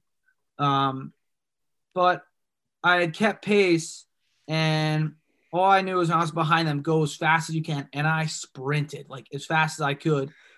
And I kept up with them for right about up to the halfway point. I made 1 or 2 little mistakes where I maybe like slid out in a turn or went too sideways. I don't know, something along those lines. It'll come back to me eventually. Okay. So mid race, lap 9, you're 5 seconds behind. That's amazing. I mean, talk about a gigantic step. Talk about a gigantic step for you. Yeah, it definitely was. I've thought about that so much, and I have the speed, there's no question, but I want to be the guy that's going to hold that to the end. And like I said, I feel like I learned so much in that 20 minutes. And so I lost the pace a little bit. I was a little tense because I literally haven't done anything like that. Mm-hmm. It's not that I was tired, but I definitely had a little arm pump, and I had looked back at one point, and I'm thinking like, man, we're like pretty far ahead. Yeah, like, everybody. I think I had like 12 seconds on fourth, and Right. It was that very moment. And I don't want people to think that this was Nick Janusa giving up, but it was at that very moment where I wanted to take back. I don't care how slow I look the rest of this race. I don't care what my lap times are. People could say what they want. That Nick Janusa was in the 58s, 59s, and went to 101s. Talk everything you want. That was me 100% backing off, just trying to be smart, because last year I DNF'd this race. Mm-hmm. I had 17th coming into the season. I'll take this third all day because this is a long season. We got 9 races left. And I'm telling you, I think I went, and I don't want people to take this the wrong way, but that could have been one of the easiest races of my pro career, where I just got to start, row with those guys, put the pace on. I look back and I think I was trying like 75%, and it's no disrespect, but I gave it my all to put that gap on and try to just ride smart, save the bike, save the energy. I don't want to get too tight and make a stupid mistake and come off. Mm-hmm. And I was so content with the third just because of how grateful I was to be in third, because of how last year was. Man, I got 17th of that race last year. I DNF'd. I started in last in points. Right. And to think about how, I mean, every local, every amateur rider will be able to probably relate to this too, but the difference that you feel as a rider when you start up front, yeah. Obviously you're going to go with that lead pack. Like that's an advantage, but it almost not that it's a disadvantage, but your mind works totally different when like the race can feel long when you're up front and then you see a gap and you're like, oh shit, like I need to go 9 laps yet, and typically for you, you're probably not paying any attention to the halfway flags, to how many laps are left, how many minutes we're in, whatever, because you're just trying to pass as many people as you can. Yeah, it felt long, and not from the tired aspect, but from all the laps. And I'm like, man, just like, where's this halfway flag? Mentally. Because I just wanted it so bad. And I didn't want I wasn't worried about me, but I don't want the bike to break, and not that I don't have trust in my bike, but anything can happen. We all think that way though. Yeah. You don't want to think that way, but it does happen. And at that point at the halfway race, I think I had my eyes on, because I was a section ahead. So I was coming out of a turn. I could see the guys coming at the next section. I really just watched fourth from there and wanted to keep that big gap. And I was watching who was in fourth. I didn't really care about Joel and Chad, like go ahead, pull your lead, whatever. Yep. I was comfortable where I was, and I watched fourth, and I saw Brandon Hogue got in fourth, and he's definitely got some speed. So I put a little sprint back on, and for the 2 laps he was in fourth, and I think he made a mistake. He didn't gain at all, which I was like happy with. So I was like, okay, we have half the race left. Can he reel me in? And then I gave it those 2 laps, and he didn't gain anything. And I felt like I had a lot of speed on that track, and if those guys were close to me, I would have pushed till the end. But I feel like you got to know when to say when, and when to push, and when to step back, and I feel like I made some good progress with that. Of course. I mean, the way you executed it, you couldn't have, I don't know. If I was you, I feel like that it felt like a win. And I think you actually said that on the podium, like it felt like a win for you. So I want to ask you this question, because I want to ask somebody who's obviously, podium contender, perennial, top 5 guy. Do you look at anything differently, or do you find any extra motivation knowing Thomas is gone? Like not on race day or whatever, but like as you're, training in the off season and all these things, like, does your mind go to, hey, like, that there's a podium spot that is clearly open for somebody's going to take it. I want to be that guy. Like, do you think of any of that? You said exactly what I've thought the last 3 months. Okay, good. So, that's what I assumed. There's not much more to elaborate on it, but Thomas, people can say what they want. It's easy for someone to talk behind the screen of a computer or phone and say, Nick's a 5th place guy, he'll never be better. Thomas is a 3rd place guy, he'll always be that. But people don't realize how hard that is to be that And I don't think people realize how good actually Joel and Chad are. It's not that we're bad, if that, I don't want to say bad, but like those two in itself are so far ahead of everybody with their program and their riding. Mm-hmm. And Thomas was so good as well. And Thomas was so hard to beat. And he like really picked it up in the last year or two, because I know I was poking at him a couple of races, and like, I think, I don't know, 17 and maybe 1 or 2 and 18, but like 19 and 20, I don't even think I think I only beat him once in 2020 in a moto, but he was a tough one to beat. So I knew with him coming out, I would say it was a lot of motivation, because he was mostly the third place guy. And I knew that, simply it was up for grabs, and I want to step up myself. And I would have, after this race, I thought about a lot with, what if Thomas was still in there? How, I felt so good on race day and I had the speed, I think him and I would have had a good battle. I'm not going to say I had him beat or he had me beat, but I think him and I would have had a good battle depending upon where we both started. Agreed. I mean, you and I both know that if you would have been getting those kind of starts, I mean, this wouldn't have been your second podium. You'd have an array of them. If you started up there, your speed was never an issue for a lot of years now. Your speed was never an issue. It was just needing to get the starts. And it was so cool watching this race play out, and, we're, however many laps into this thing, and to see that you're only, 2, 3, 4 seconds down. And then, like I said, you look just like Thomas at that point. Like you're within, like you're within a couple seconds of the lead. And it was cool to see, because how many times have people come on this show and talked about if you could just get a start, So to see it's that crazy, man, to run that pace, those two guys go so fast. And I watched a couple of videos, and I like really latched on for like the first 3 to 5 laps, lost a little bit of ground. That's where I went to like 3 to 5 seconds, but we like left fourth, like exactly gone right away. And that was just so cool to see. Like I don't know, just like it was like in the tunnel, like it's like I really needed that. Like I can do this. I can, and I feel like there would be a lot more where that came from, but you got to start up with those guys, Yeah. And I didn't get to touch on this when you said it before, but I preach it to anybody that'll listen, that you guys are guys that would have, you guys meaning podium contenders.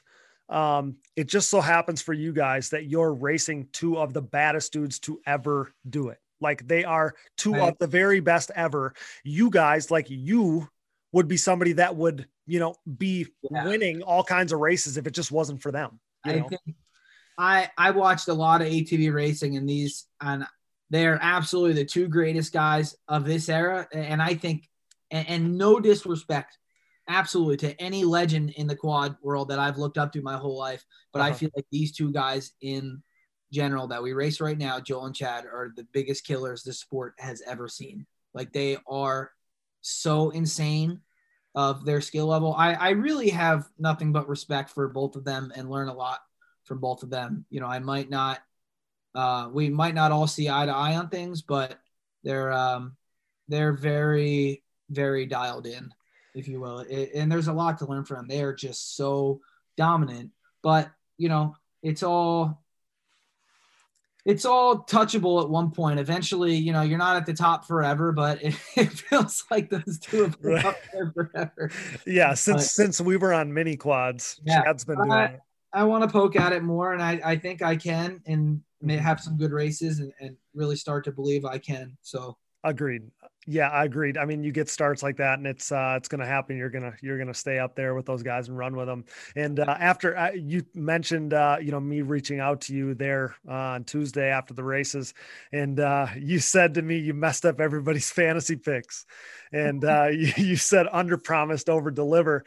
And actually I had said to somebody before Daytona, I said, hey, if it was like fantasy baseball, if it was like a fantasy baseball team where you were picking, the same riders for the entire year, you'd be a slam dunk lock, like stamp it, because, you know, you're right in that mix every year. We've talked about it, you know, so often, but I guess we shouldn't have overthought any of it, because you were part of the perfect picks for the fantasy league, and the winners of the league had you. I think it was like one of the coolest things you did was starting that. And then people started tagging, you know, everyone and putting their picks in. And I'm just like, I'm looking at these results with these picks like 3 weeks before the race. And I'm like, man, like, not a whole lot of people believe in me here. And like, I'm laughing about it now, but it's just like, I kind of just like pushed it off, you know, just because, no, truly, Cody, like I didn't know how I was going to do coming into the first race. Like I rode by myself, but I learned a lot by myself. I learned a lot in the times where I was not all there mentally in the off season and just wanted to throw the towel. And I think I wanted it that much more and gave it that much more. And still I'm dealing with, you know, certain things that hold me back that make me want it more. So I think it just, I wanted to stay quiet, and I still want to stay quiet, you know, because I don't want to overpromise that it's going to be a podium every race. You know, I think I have a good shot at it, but I'm not sure. You know, there are very talented guys out there. None of them are slouches at all. But I do like that I messed up those picks. Hey, and for me, I mean, it was obviously not at all lack of belief. It was, I mean, I don't want to harp on it, but it was the start thing, especially at Daytona. You know, I knew it was the start's so important there. And my dad, he gets his picks in the night before the races or whatever, and he goes, yeah, Janusa's got it, no problem, slam dunk. And I'm like, all right, well, he's one of the dudes. 8 or 9 people had the perfect combination. You were obviously in that perfect combination of riders that they had to pick. So it was awesome. And yeah, I think it is cool. Perfect combinations. These, like, people pick the top 3 of Chad, me, and no. So there's 4 tiers, and you have to take a rider from each tier to make up your team. So basically you're betting on that rider beating the other riders in your tier. So the top tier just coming into the year, because we're trying to slot everybody in, it was obviously hard. And Gloop had actually poked fun at me, like, how many dudes did you piss off by putting them in a certain tier? Well, you know, it was Chad, Joel, and Bryce were in the top tier, and you were with what would have been Wesley, Allen, if you would have been there, Hogue, I don't know who I'm missing, but yeah. So anyways, so the perfect combination was Chad, you, Max, and Allred. And the goal is to have everybody, you know, you have to pick a rider from each tier for your team. So you have to watch dudes throughout the entire pro class. And ever since I started this kind of thing, the goal was to kind of try to give everybody exposure. And after I had been asked about fantasy more and more and more, and thought, well, we could test the waters and maybe pull it together, I thought, you know what, this fits right in line with what I'm trying to do. Because, you know, obviously I was never where you are in the pro class, but to think that, you know, I could have been picked for somebody's fantasy team, even though I was a 10th place guy, like, I think that that's kind of a cool thought. So, so yeah, I mean, we had damn near 200 people playing it, and it's cool. Like, I feel like, you know, we're giving more coverage, and people are more fun. People are more invested in the racing. Like, I love it. Yeah. It's the best thing you had started this podcast. It's really cool. Yeah. So, Nick, I'm going to ask you one more question before we get you out of here. Thanks for doing this, by the way. I love obviously having these conversations. And like I said to you before, I was excited to talk to you, just with a totally different feel, like totally different conversation, to bring you in here on nothing but a positive note. And then to hear all the stuff you had to overcome. This is awesome. So, I want to talk about how huge, it is to start the season this way, because, you know, when you start off so well, I have to imagine, you know, because you just spent a half hour talking to us about the unknown, about not knowing how you were going to, you know, stack up, about the frustrations of being at home, all these things. And I have to imagine after you go out and do as well as you did, this has to have you thinking, man, I maybe I'm not going to be on the podium every single weekend, but I clearly expect to be on the podium every single weekend. And that change from, man, I hope I get a podium, to I expect a podium, that's probably, a big change. And I feel like, you and I probably both know that you can talk things into existence. And when your mind changes to the point where you're expecting something, I think it can only create good results from here on out. Yeah, I have a quick, interesting story I could probably throw in on race day. And I didn't really and I think I'd only told my parents I did this, but it'd be cool to tell you and the people listen. But sure. I didn't really realize what I did until after I did it. And the confidence I had from the morning, I had a really good morning in qualifiers and I won the heat race. So I'm gearing up for this main event in my RV and I'm looking at myself in the mirror and I'm looking at my shirt's good, hair good. I'm from Jersey. I'm always trying to look a little bit sharp. So, right. But in all seriousness, I'm looking at myself in the mirror and it's so crazy how it happened because I didn't realize what I did until after I did it. So I walk into the bathroom in the RV with my gear on. I went to the cabinet and I grabbed some hair gel and I'm putting gel in my hair, just thinking like when I take my helmet off and I have a little bit of gel in it, it's going to look good on the podium. But I dead serious thought this way. Like I just had it in my head. I'm getting on this podium right now. Yeah. And it's funny because, I am on my way to the podium up there and take it for what it is. Don't take it that it was so much of the hair gel and the look, but take it as the confidence I had. And man, I don't even know where it came from. It just and then I thought about it after the race. I was like, man, I actually did that. And I was up there. Yeah, again, trying to look sharp, a little bit of hair gel I had in my hair. So when I took my helmet off, I could just spike it and it was still looking sharp. But it's just that subconscious confidence that you have. What I mean with that, but it I didn't even overthink it. I just looked at myself I need a little bit something for the podium. And I was like, holy crap. That was just true sheer belief that wasn't overthought at all. Mm-hmm. And it was interesting to see that level of me come out of, I'm still trying to figure out where the hell it came from. Well, how well the day was going. I just knew it. And kind of a mental shift. So, that's awesome. Well, we're going to get you out of here on that note, pal. I can't wait to see what the season has in store for you. Obviously, again, just this optimism, this different sound in your voice, these different expectations, all that stuff is awesome to hear. And sure feels like things are different in a great way for you here in 2021. So obviously, again, want to congratulate you on a career best day, a return to the podium. And as always, pal, I can't thank you enough for joining me to talk about it because, I feel like having you on here, some of the conversations we have are some of my favorite ones that I have on the podcast. Yeah. And back to your question, starting the season with a second versus what I have had last year, I'm so grateful to just be where I am. That's where I would have just accepted the third because of what I dealt with last year. It felt like hell. So it should make things a lot easier. And if I could stay on the bike, good starts, no DNFs, I think I'm in for a good season. So I'd like to keep it at that.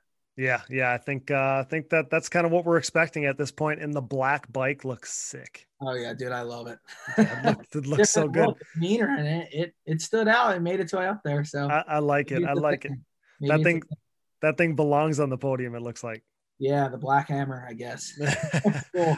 Awesome, man. Well, that's gonna wrap it up here. And again, just congratulations and thanks so much for joining me. I appreciate it, Cody. Thanks. That's Nick Janusa, brought to you by Gripped Gloves, grippedgloves.com. Thanks again, pal. Talk soon. Thank you. Bye-bye.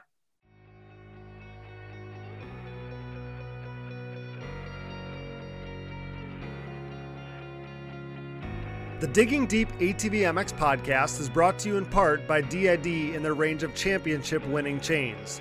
Powered by technology, DID chains are designed to give you the greatest strength-to-weight ratio, making them the optimal chain for racing and giving you a championship-level edge. DID has been driving championship-winning race programs since 1933, chosen by champions such as Chad Wienen, Joel Hetrick, and myself, Cody Jansen. Champion above the rest is DID's 520 ATV2 chain, with those same design principles and materials being used throughout their entire line of products, including their on-road category as well. Pick up a DID chain today at your local dealer or reputable online e-tailer. DID, what drives you? The Digging Deep ATV MX podcast is also sponsored by DP Brakes, a longtime supporter of ATV racing and the world leader in sintered brake technology. DP has been dominating the ATV world for decades, supporting the best four-wheeled racers on the planet. 2021's impressive lineup includes Joel Hetrick and Jeffrey Rastrelli of the Phoenix Racing Team, myself, Cody Jansen, and my back-to-back national championships, Baldwin Motorsports, Ford Brothers Racing, Nick Janusa, Wesley Wolf, and many more, including all of the top 14 GNCC Series pros, led by the champ Walker Fowler, Bryson Neal, Cole Richardson, Jared McClure, and Chris Borich. These top riders continue to appreciate the high performance and impressive durability that their DP brakes have to offer, products that ultimately help place them on the top of the podium. Available at www.dp-brakes.com, purchase at your local dealer, or message the show for their contact info today.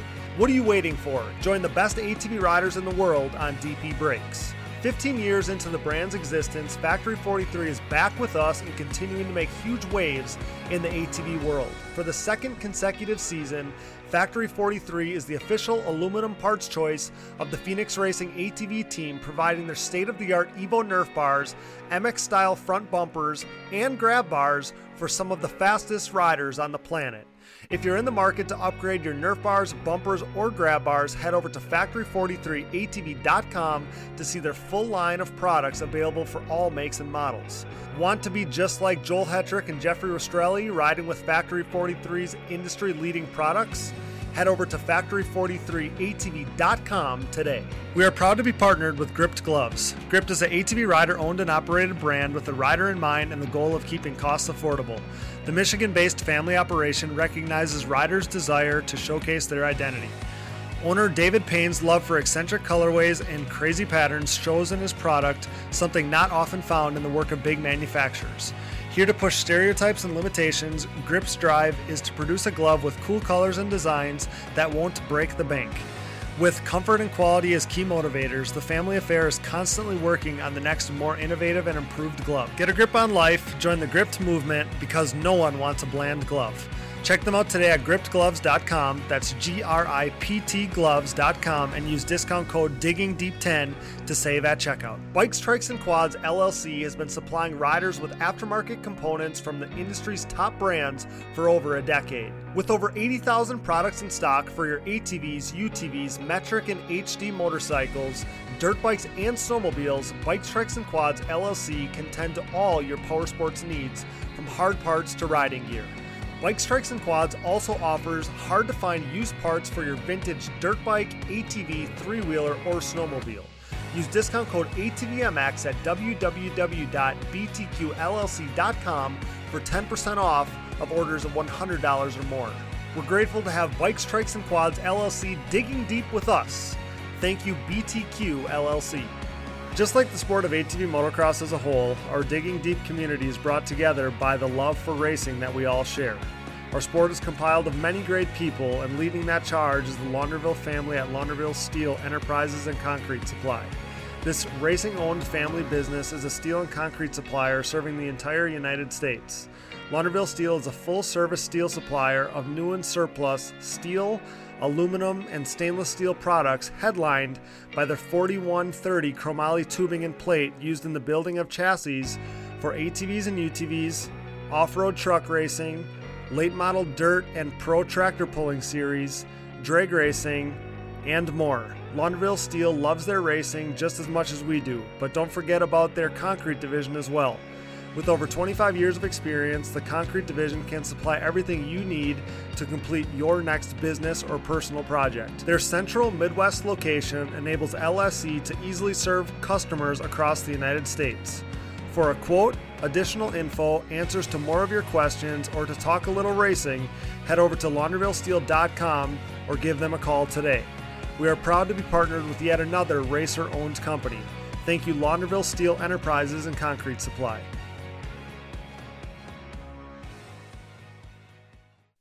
All right, guys, I'm here with our final guest of the night, brought to you by Bike Strikes and Quads LLC, your go-to for all your power sports needs, from hard parts to riding gear, plus use vintage parts.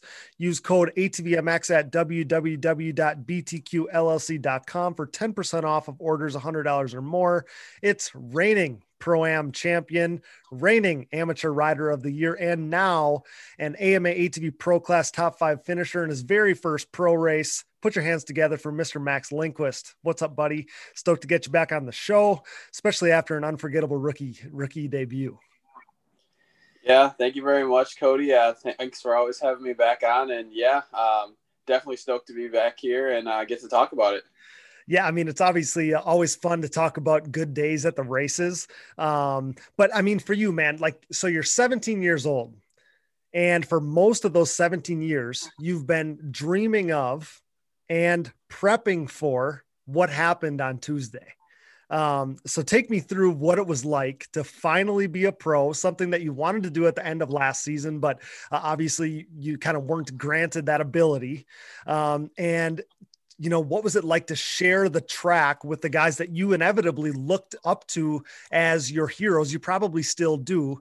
It had to be almost like a dream come true. Oh, for sure. You kind of nailed it on the head, just even with wanting to do it last year and not getting to. Like, it made this off season feel like the longest time ever. So it was almost like such a relief finally getting to hit the gate, because the anticipation was just, it took so long. I was so glad to finally just get that first gate drop out of the way, because it relieves so much of that, like, nerves and the pressure and the what if factor. And then, like you said, riding just to line up with all those guys and be like, man, like, we finally made it, like you dreamed of being on the gate for so long. So it was definitely a dream come true. And now, just get to do it every weekend. And that's just a really cool thought to me. Yeah, it's obviously, I remember some of those emotions from making, your debut like that. But then, I mean, for you to do as well as you did, it was pretty incredible. But I didn't realize this until I was prepping for this conversation, Max, but you probably never raced at Daytona, huh?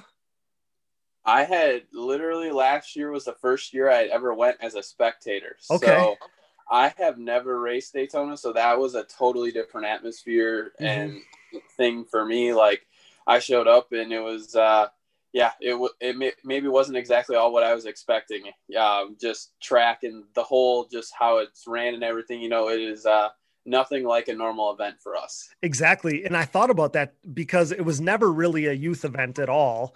And at the beginning, it was an amateur event or whatever too. But you were never old enough. Like, you would have been in the youth classes still at that time. So I'm like, yeah, to have never done that, that's a hurdle in itself. Like, Daytona is obviously a big thing. You enter the bowl. It's like a town inside of there. Right. So that part's all crazy. Just the procedure's all a little different. And then, it's a different kind of racetrack. It's not a national, event ATV motocross track really.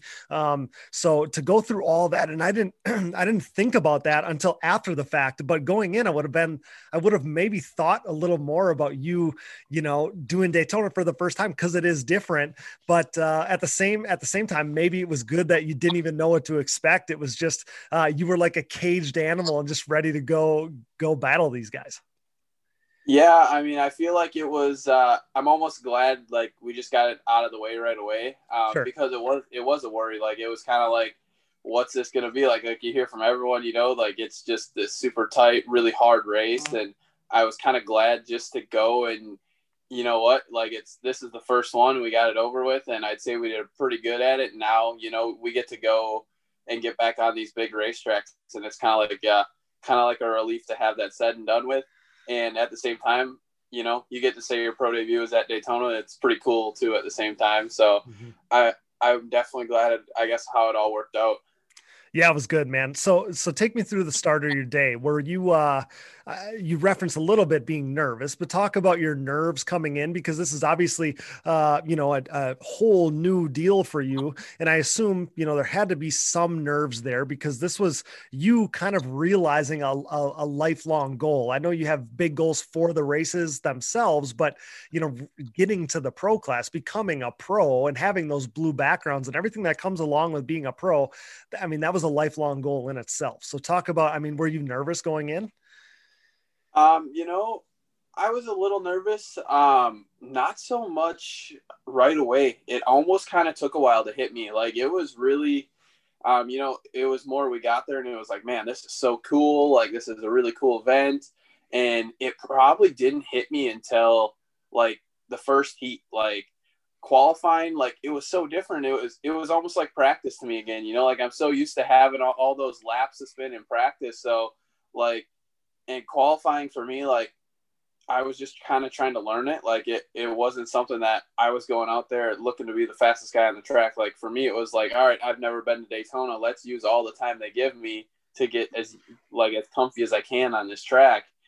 And I would say probably not until like we lined up for heat 1 until I really probably like got a little nervous, just getting on the gate, being like, all right, like just lining up and looking down and be like, whoa, I've never raced any of these guys before, really, right. That was probably the first time I really had any bugs or was any really nervous at all. And like, when I'm nervous, it doesn't bother me too bad. Like, I don't get real jittery or nothing. But I would say, honestly, like, it was probably more different for my parents and family than anything, just so surreal for them more than me. Like, for me, yeah, everything's happened so fast, but at the same time, like, for me, it felt like I was waiting for it for so long, where my parents looked at me and they were like, you realize like 5 years ago, you're on like a 65, like you're hardly raced at a shifter. Literally. Yes. And they're like, this is so weird to be hearing from me. I was like, no, I guess I didn't really look at it like that. So, right. Yeah. That's crazy. So I was going to reference that. I was going to ask you, obviously the nerves weren't too apparent because you qualified well, 6th was awesome, but that was or was it 5th? Maybe you qualified 5th, somewhere in there. I think it was 6th right at the end. I think I got dropped to 6th. Sure. So whatever it was, the time qualifying thing, you never did that before. Like, that's a whole new thing in itself as well. And it's different than just spinning fast laps, like if you're really trying to put in a fast lap, like time qualifying is just a whole different deal. So you handled that with grace, but then referencing the dudes that you're lining up with for your heat race, and you probably haven't done this in recent years, but I remember being a younger kid and like looking around like, okay, I got that guy covered. Like, I might need to worry about this guy. And when you're lining up for the pro class, like totally different animal, like everybody's gnarly. Yeah, no, it definitely true. Like, it was kind of like, well, I hope we get a really good start, because this could either go really bad or it could go really good. So right. I was like, I guess we'll just find out. Like, and I mean, it's really helped, kind of, we had talked before, like being in the pro stock class and like getting a ride with Chad all the time. Like, it really helps, I would say, just even with those nerves going up to the gate, being like, I've already rode with these guys. Like, I've dropped the gate with these guys. Like, I kind of had an idea of what to expect. It was just, we're on bigger and faster machines now that, it's going to be totally different at the same time. Yeah. I wish that we would have, recorded that part as we were talking before we hit record on this part of the conversation here, because, I remember, I was just telling you, I remember lining up for my first pro race and being scared shitless of the guys around me because they were my heroes. Right. So one thing, like, you're kind of, you're worried because you're like, damn, like now I'm racing these guys. These are the fastest guys in the world. And then it's also like, man, I don't want to like get in anybody's way or anything like that. So that was a worry in itself. But yeah, I mean, that pro stock class, for you to have lined up against basically everybody at one point last year. So that, you don't got to be intimidated by these guys. And then you also find your footing racing those guys on machines that, you're basically riding to their limit. So you're not biting off more than you can chew. I sure wish that the pro stock class would have been around, when I was racing. I feel like that's just a perfect perfect bridge from the top amateur classes like Pro-Am to the pro class, where you're lining up against these guys, but you're on machines where you're able to keep everything pretty much in check. I think that's awesome. And from the beginning of the day there, you looked like a guy who, yeah, those nerves weren't too big of a deal for you, and you were totally in control. You were comfortable being out there, and your lack of nerves, or the way it just felt like practice or riding, I mean, that's telling also like where you are mentally, like what your goals are. Hey, I belong out here with these guys. I feel like that's all telling. So the heat race, you finished behind Joel and Chad, not too shabby. So take me through your goals and expectations then, going into the main, maybe not necessarily goals so much, but tell me where you're at mentally. Like, what are your expectations for the main event after the heat? Yeah, no, I mean, after the heat, that went really well. I just noticed like midway through the heat, like I got a little tight right away, like it was kind of like, holy crap, that like, this was my first pro gate drop, and then, settled in. And that was just the main goal for the main event. Was like, I realized, I was like, all right, like you really got to like relax yourself. Like you can't do that to yourself. And so like, I mean, obviously, like everyone says, like you needed a good start. Like Daytona is tight. And so, really focused on getting a good start. And after that, it was just riding my laps. Like I knew if I went out there and I could just ride my laps, like it would end up coming out. I would end up coming out in a decent spot, because I was like, at the end of the day, if you just stay smooth and on this track, like it was really easy to make a mistake. So I just knew that I had to be smooth and just ride my laps. And I didn't do it maybe to the best that I could have. But that was just the biggest goal, was just to stay safe. And obviously, I mean, wanted to shoot for that top 5, but at the end of the day, it was just to get out of there safe and get that first pro race out of the way. Yeah. I mean, we've heard that I remember hearing Chad say that last year, that he just wanted to get out of there safe more than anything. That was the number one goal. But man, it was a great race for you. Like you essentially ran inside the top 5 throughout the entire main event. You survived that first corner melee that we've all seen by now, all the footage and the videos and stuff. And you quickly found yourself locked in this gnarly battle with Wesley Wolf and Brandon Hogue. And, Brandon looked like he was charging for the first few laps there. He actually shot by both of you guys. I believe at one point he got by you and Wesley, then buried himself in a berm. You and Wesley get back by, and then you ended up gapping him. And from what I could see, you and Wesley were like throwing haymakers at each other is what it looked like. You were locked in this gnarly battle. And I said on social media, and now after listening to you, probably makes a little more sense, but you could have settled for 4th. And you didn't. You gave Wesley all he could handle. It looked like you damn near made the pass for that last podium spot on the last lap. So take me through the race, take me through that battle, and how close did you come to making that move? Oh yeah, I mean, so actually right away, like Brandon ended up getting around us because me and Wesley got together with each other. I actually made the pass on Wesley like on the 3rd or 4th lap. I saw that.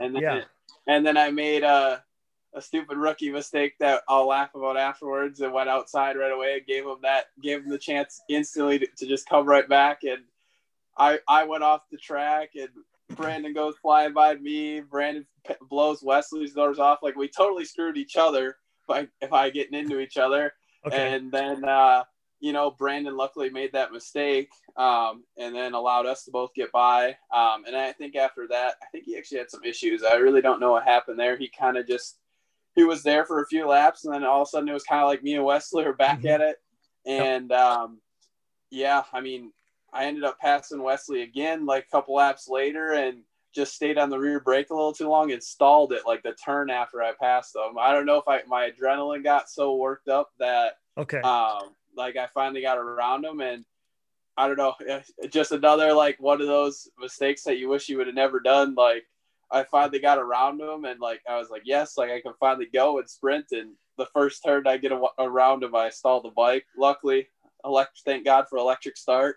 Didn't lose too much time, and so then it was kind of like I knew where I was at, and just I was kind of pacing them and just staying there for a few laps. And then all of a sudden I got the board that I was in fourth. Like I knew I was in fifth. Like I was like, all right, like a top five, like we'll get out of here in fifth. Like I was tired. I won't lie. Like I've never had that, you know, all last year. Like me and Zach had a really good battle at the first round, but it was 7 laps. Like you know, all of a sudden we're 10 laps in and I've been banging bars left and right, and there was no relaxing. Like that was like I said, there was a few rookie mistakes, and that was the biggest one. Was just I really worked myself up, not being used to that contact. Like that was probably the biggest thing I learned, was like you're always playing defense in the pro class. Like you really got to worry about like that guy behind you, and that was something that I didn't really have to do a whole lot of last year. Like last year I got up front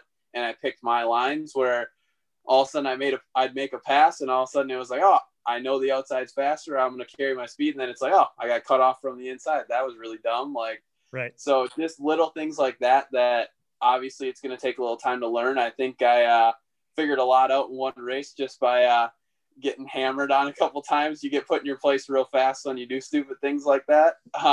Wesley, too, of all people, Wesley will stick it in there on you. Oh yeah, and he did, and I mean I got nothing wrong with that. I mean it went both ways. He just he was a little more prepared than I was for it, and right. I knew though he had been tired and I was getting tired. And when I got the board that I was in fourth, and all of a sudden they let us know there was 2 laps left, I was like, all right, like I knew Wesley is a very aggressive rider, and I really didn't want to be in front of him the whole time, because I was more relaxed behind him, just kind of studying him. And I finally waited till the last lap, and I was like, I knew I could make a run on him coming up to the mechanics area. I just had a little better line coming out of the turn. And it worked. It was just, we collided in the air then after we landed, and, you know, a boat came through the mechanics area and took everybody out. Luckily, saved that one there. Okay.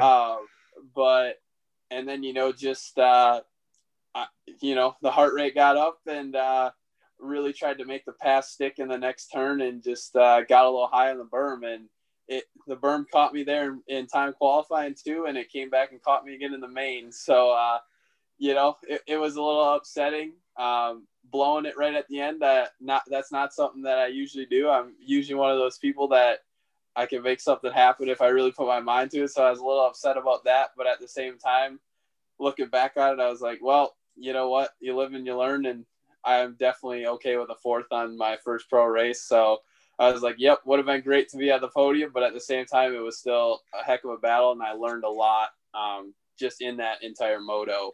So with what we got out of there with, for all the mistakes it was still a good day.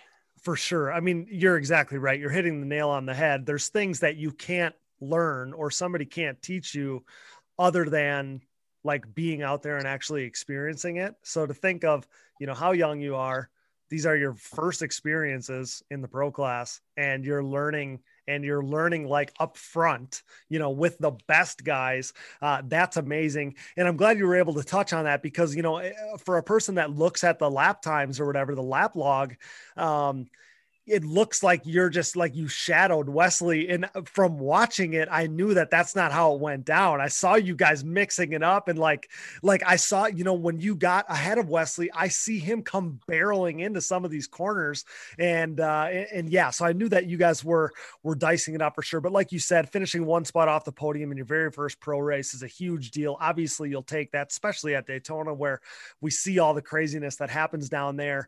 So obviously you're going to take that. And that's gonna move you up to tier 2 in Digging Deep ATV MX Fantasy, making it a little more difficult for people because obviously you were the money pick there in tier 3, and you were obviously one of the perfect picks for the season opener there. You were a necessary pick of the fantasy league winner, so everyone that had picked you, like myself, was obviously stoked. But yeah, we talked about this on the season preview episode. We knew that. You know, you were going to be in the mix for the top 5. We knew that even going back to last year, if you would have got in there. We knew that you were going to be consistent like you always are. We knew you were going to be strong, especially late in these motos, kind of like you showed. But I would say that your pure speed was one of the most impressive aspects of the entire day for me. Maybe of any rider, any topic, your speed in your very first pro race was a huge takeaway for me. Wow, I appreciate it. And yeah, I mean, I think last year, just like being in that pro stock class, I really had to push, and you really learned like how to make that bike go as fast as you could possibly make it go. And I think it really translated well for me to the race machine, just because like I went out there and there was a couple races where all of a sudden I came off the track and I was like, Dad, guess what I learned? Like I was hitting this berm, and all of a sudden I watched like Thomas or Chad, whoever was in front of me, they moved over 6 inches and kept the bike off the berm and all that. And all of a sudden they're 3 bike lengths ahead of me. And I'm like, who would have thought? Like, unless I was there to see it, I wouldn't have learned it. Mm-hmm. And I would say just over the off season, that was like the biggest thing, was just smoothing out and like really learning like to pick good lines, like, and just study. Like, obviously I'm blessed and I get to ride with Chad all the time. And, I didn't get to ride with him as much this year. He had a little one, and, he's a very busy guy. But when we did, it was just riding with him and really studying, how he makes that bike go so fast. And when it comes to, I think, the top of the pro class, sometimes what separates is just, what lines you pick. Like, everyone can go so fast that you really need to be very precise how you execute and do things. And that was a big thing this off season, was just figuring out, how not to scrub that speed in certain spots, and just how to push myself to get to that next level. And there's still a lot of work to be done there. But I definitely would say, like, just riding with those faster guys, anytime you can ride with anyone faster, you push yourself and you push yourself. And eventually, I think after pushing for so long, it starts to become natural. Yeah, you're exactly right. So with a 4th at the opener, you set the bar pretty high for yourself going forward, pal. But you look the part of a guy who's going to be there every weekend in the top 5 logging laps. Like we talked about, I mean, your consistency and obviously what you just showed us, you look like one of those guys. You're going to be in the mix every weekend. And I can't wait to see how this is going to play out. The future is obviously so bright for you. Okay. So we got a month until 3 Palms. What are your plans between now and then? I've actually, I'm picking up doing some of the GNCCs. Where did that come from? Where did that come from?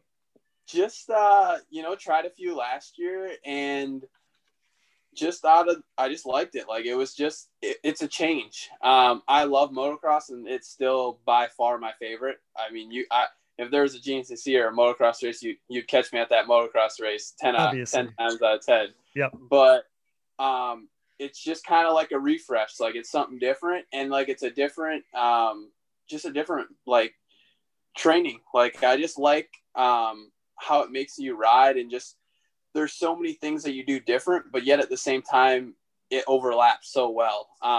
Like, after riding for 2 hours, like, our 20-minute pro race seems so short all of a sudden. Right. And I really liked that about it. Okay. So the plans to do, I'm going to try and make the ones I can. I'm not trying to do them all or by any means, but when I can, we're going there to do the best I can and just learn it and try and just become a better rider all around everywhere. Just smooth out and do the best I can in both GNCC and MX. And I feel like it's helped me so far. Just even with learning to relax, like, you can't go wide open for 2 hours through the woods. Like, you really got to learn to relax and smooth out and pick good lines. And I think it's helped me just as much on the motocross side doing it. Awesome. Yeah. I wanted to ask where the GNCC thing came from, because I didn't remember. I mean, we live like right next door to each other. So I never remembered you being a GNCC guy when you were younger. So I wondered where that came from. No, I literally had only done 2 before 3 in my entire lifetime. And this year, I over the winter, I decided I had an extra like frame laying around and some parts and pieces. And I was like, let's build a bike and, like, let's try and do some of them this year. And the first one went really good, Mm-hmm.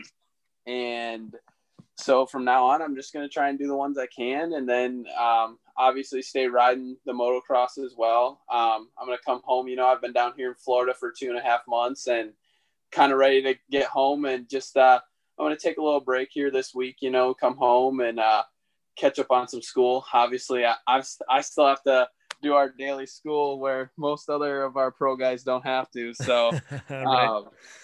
Still got to get that diploma and graduate. So have to come home and, catch up on a little bit of that after being at Daytona this week. Obviously, I won't lie, I'm a little behind. So I need to get home and take some time to get caught up there. And then I'm going to head down to Texas a couple of weeks early and just get back to riding and just staying in shape and doing my usual. Awesome, man. Well, and you won the GNCC opener in your class, right? Third in the Pro-Am. Oh, okay. So, okay. So you were on the podium. I knew it was notable. I knew it was good. I knew you were up on the box. Yeah. No, I ended up third overall and then 18th overall on the day. So, definitely a different world and, some fast guys there too. So, excited to see, hopefully get back on the box and improve from there. Yeah, for sure, man. Well, we're going to get you out of here on that note. Obviously, good luck this weekend. We'll obviously see you and talk to you as we get closer to Texas here. And I'm sure that we're going to talk to you again here real soon on Digging Deep. Obviously, with how awesome of a kid you are, with how great of a rider you are, and wearing the legendary number 2 doesn't hurt either. You're making a lot of fans out there. So we're proud of you. Obviously, we're proud as always to talk to you here on Digging Deep, and stoked to talk to you about an awesome day at the races. And obviously, just want to congratulate you again on a phenomenal debut. It was a day you'll never forget, a day I'll probably never forget. It was so crazy. And as a Wisconsin guy, again, you living just down the road from us, basically, like, I feel like I take some ownership. Like when I see people like becoming fans of Max Lindquist, I'm like, yeah, but he was mine first. No, and I appreciate it. And thank you very much, Cody. And I kind of just wanted to, before we get out of here, just say, you touched on the number 2, and it was a really special day to be able to bring that back to the track.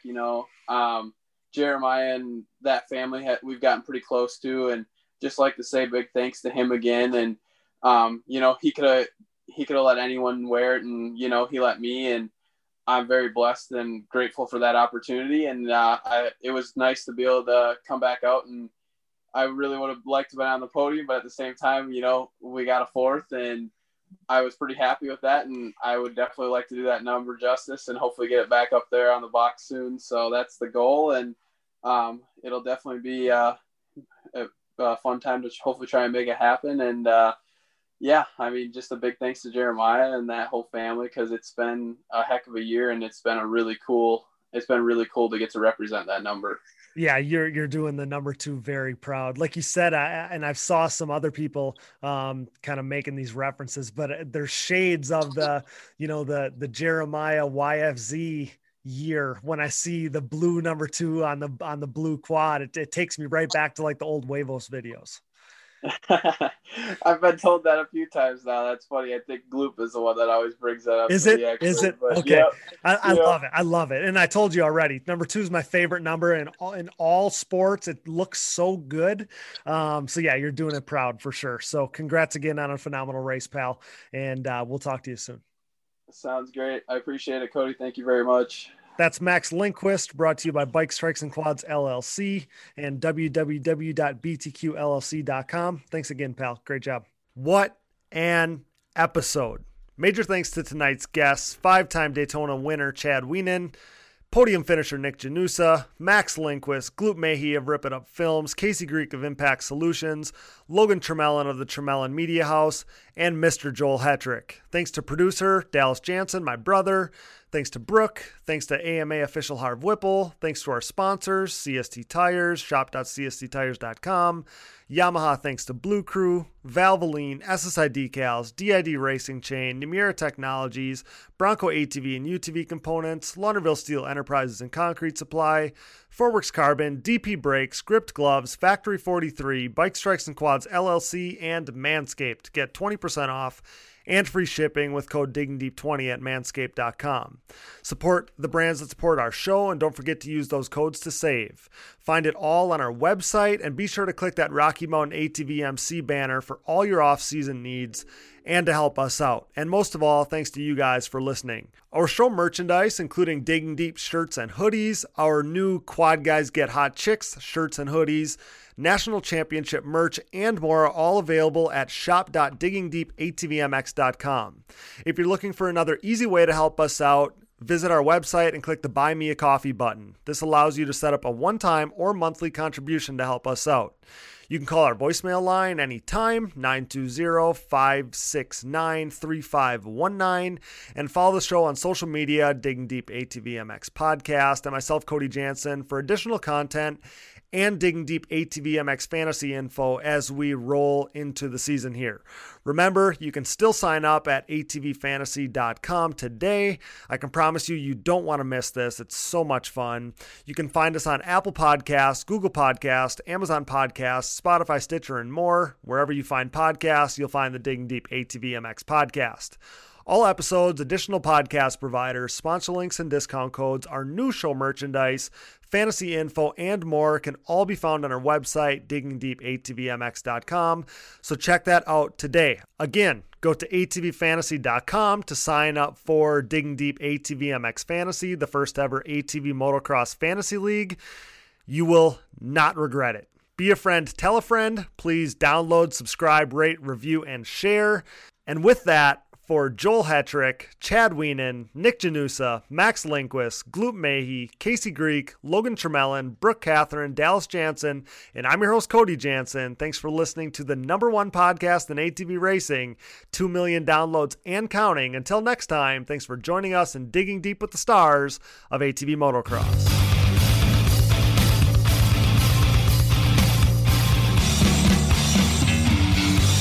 Things are crashing and burning here at the Digging Deep podcast, much like the Titanic. Those guys were hauling ass, for real. I remember watching Doug Gus, I don't know who it was, Steel City, running the same times Friday afternoon as James Stewart was on Sunday back then. It was mental. I've never seen quads go that fast. Quadlers are freaking gnarly. If you're planning to get lucky this St. Patrick's Day, get prepared with Manscaped. Manscaped is the global leader in below-the-waist grooming and an official sponsor of the Digging Deep ATVMX podcast. To ensure you have the best tools for your family jewels, visit manscaped.com and use discount code DIGGINGDEEP20 for 20% off and free international shipping.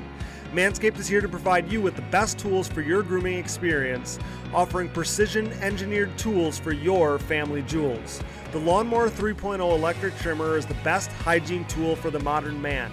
Ceramic blade, advanced skin-safe technology, waterproof capabilities, it's simply the best. And Manscaped's Performance Package is the best buy of 2021. The Performance Package comes with the new and improved Lawnmower 3.0, Weed Whacker ear and nose hair trimmer, performance boxer briefs, a travel bag, deodorant, and soothing aloe toner. If you're listening, you know good tools are key. So get the best tools for the job today. Get 20% off and free shipping with code DIGGINGDEEP20 at manscaped.com. That's 20% off with free shipping at manscaped.com by using code DIGGINGDEEP20.